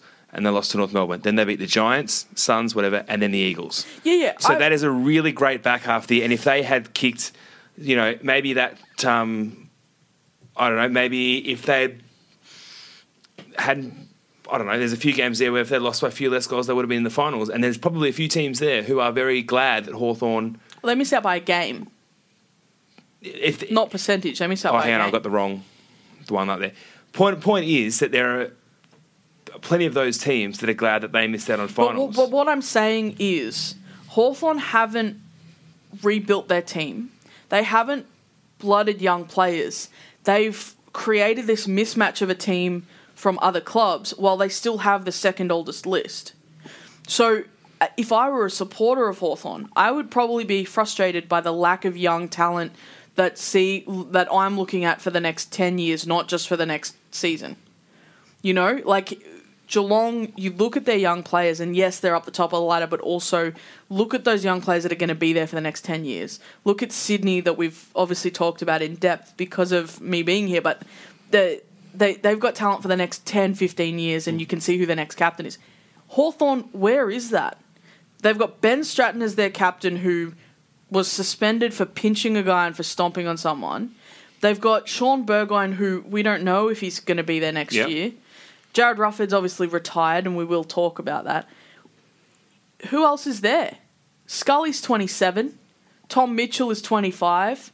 O'Meara's 25. That's their core team. Wingard's, 24, 25? Yeah, about that. Yeah, so they've got this middle-range team that is just kind of okay. And their young guys aren't the guys, other than Warple and Lewis, they're not the guys that are going to push that team into the next bracket. Do you know what I mean? Whereas with Sydney, you can see, yes, they dropped out this year, but James Rowbottom is going to be a 200-game player, and he's had a massive impact in the middle. Tom McCartan has come out and being able to be a swingman and kicked goals. Nick Blakey's field kicking is out of this world, and he's going to be an amazing forward wingman for them. Who's saying that about any Hawthorn players other than Warple and Lewis? And Sicily. And Sicily. A bit older, though. Like, Daniel Howe is an okay player. He's a tagger. That's about it. What other young players do they have on their list? Impey's amazing, but he's 25, 26. He's not young. And they're not giving those young guys games in years that they should be. Yeah. Let me just... That's my rant about Hawthorn having an old list. Whereas West Coast's old list still has a lot of, like, Oscar Allen and Liam Ryan and Willie Riol. They still have all those young guys that are going to bridge that gap between the old and the young. I mean, there's no doubt going to be a lot of focus on what happens with them in the off-season. Hawthorn. Because of Clark, because of his high profile. Yeah. It's going to be so much focus on what they recruit, what they do. So their list, I think their list management gets given leeway because of Clarkson. If that was any other coach with that list profile, they would be under so much pressure right now. Yeah, he's got the runs on the board in the past so that he gets that little bit of extra leniency for a not strong finals presence. But well, last year they made top 4 but went out in straight sets. And we all enjoyed it. Thoroughly. I was in the game where they got knocked out and it was amazing. But, like, no one said anything. They're like, oh, yeah, they're just rebuilding. It's fine. And now they've missed finals and no one's really said anything. It frustrates me that they're able to go along their merry way, whereas Melbourne, Simon Goodwin has had the hammer brought down on him by the media and the fans when he hasn't had half of his team available. But it is a much more disappointing because there was the hope. But yeah, I understand that. But what I'm saying is the perception the media gives to passive fans creates animosity towards people who aren't overly in control of a lot of the things that are happening to them. So Clarkson is very much in control of having an old list, not debuting young players and that sort of stuff. He's very much in control of that, and they've gone out in straight sets and now missed finals. Simon Goodwin isn't in control of the fact that Aaron Vandenberg was 4 to 6 weeks pre-season and then never even played a VFL game. He's not in control of the fact that Michael Hibberd broke his collarbone and was their most important defender. You know, like, that's the comparison that I mean, is that this is me doing a media rant again. But and it's basically the same way we started this whole conversation. So, but you know what I mean? Like, yeah, the media perception of Hawthorn is that it's this holy thing that can't be touched and whatever Clarko does is fine and we will forgive it. But if any other coach had this list and had this result 2 years in a row, they would be under pressure. It happened to Look at the clubs around them. I mean, Ken's under heaps of pressure at Port. Don Pike's under even more. Woosh is under pressure. Even Woosh is under pressure and Brad he made Scott finals. got the arse. He deserved it, but yes, agree. Ross is gone. So I'm going to jump back to our list. And they all have younger lists than what Hawthorn do. Sorry. So going to the highlights and lowlights. Oh, yeah, sorry. I've only got a few more minutes before I've got to Oh, yeah, you really do need to leave. Sorry. I think the highlight for the year, there was two. One was a lesser one. I think the game against GWS with the snow was a real just nice. Yeah. The way the crowd just kind of laughed when it came down. And the commentators, they were like, literally, I know you have a lot of feelings about certain commentators, but the fact they were Brian just like, Taylor. This is just awesome. Well, Daisy's sitting on the boundary and them saying, oh, you're going to come inside soon. He's like, no, I want to be out here for this. And she sat out in the snow. Well, that goes back to, was it her or was it one of the other riders that went in a hailstorm? And they were referencing that kind of outrage that she went in and some of the other people were called. I think it might have been Daisy as well. It wasn't her. It was someone else that was on that commentary panel, though. It might have been Richo. It was someone else. I'm like, oh, you're on the boundary. You shouldn't be inside. And they were like, what the fuck? It's sleeting outside. Yeah. But I think Daisy's She's superb, amazing. So, Roughhead. and then Roughhead. Yeah. Like, what an amazing way. And the best bit of that whole game was with 2 minutes to go, they had the ball out on the 50 and they were looking for him and he's still on the ground from the last inside 50, like, stuff it. I'm not getting up for this. I've just kicked 6-7 goals, whatever it was, and I've got no energy to get up for another one. I was like, come on, man. Like, you would have had more. You would have, like, it would have been on the siren goal and you just have got to get up one more time. But Well, when Gunston took the mark in front of him and then turned around and realised, like, oh, fuck. Straight away. But I think we had a lot of really good send-offs this year. More than other years, I think. The absolutely. Sanderlands and Ballantyne one. that was so... That was so cute. I loved that so much. And obviously all the Swans. Mine also was Mitch Lewis getting that Rising Star nomination. I've gone on my rant. I love Mitch Lewis. I think he's amazing. I think he should have been getting games more consistently earlier in the season. But once he started to get those games, he really stood up. He was taking contested marks and he was impacting the contest. Season low light, I said they've just been a bit of a nothing team for the season. Yeah. And I'd probably... yeah, They were there. They had some wins. They had some losses. they literally went 11-11, missed finals, and Did they debut anyone? They debuted like one player. Shankar? Yeah, and that's it, right? Giath? General feeling on the season. Again, I went on my rant. Improved, decline, or plateau in 2020. Lisa.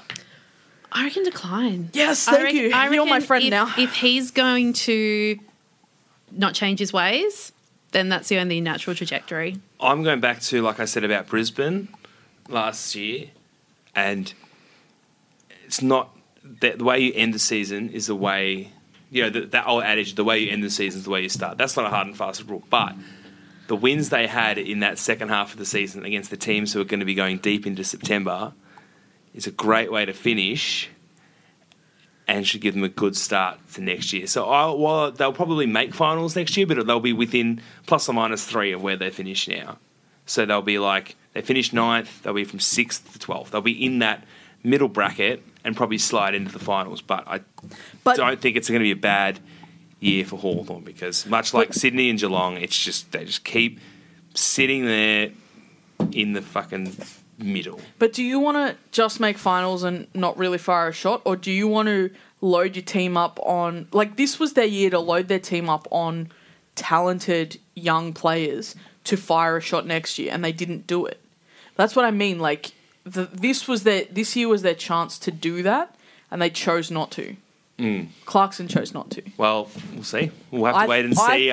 I think they plateau. They'll get a couple of injured players back, lose a few of the older guys, and just continue as an okay team. When we get to March next year and we go back over what we've said now... Happy to. We can see how far... Well, I'm interested to see where some players go. Yeah.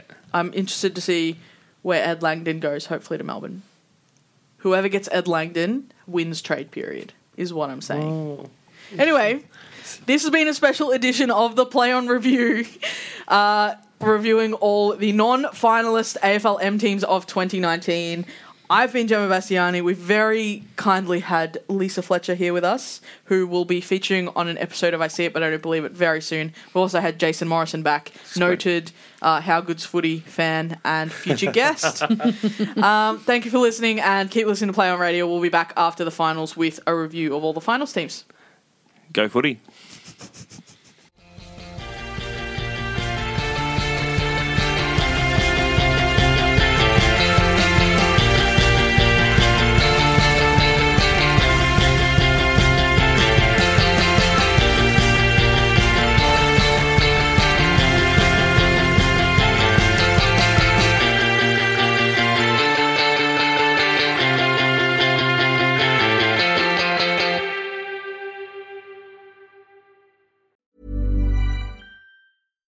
When you make decisions for your company, you look for the no-brainers. And if you have a lot of mailing to do, Stamps.com is the ultimate no-brainer. It streamlines your processes to make your business more efficient, which makes you less busy.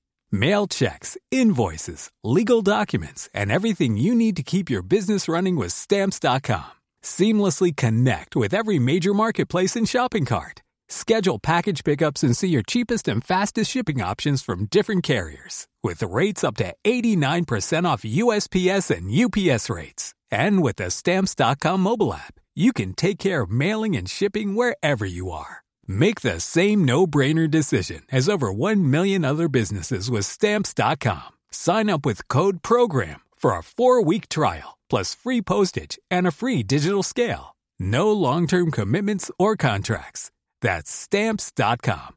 Code PROGRAM.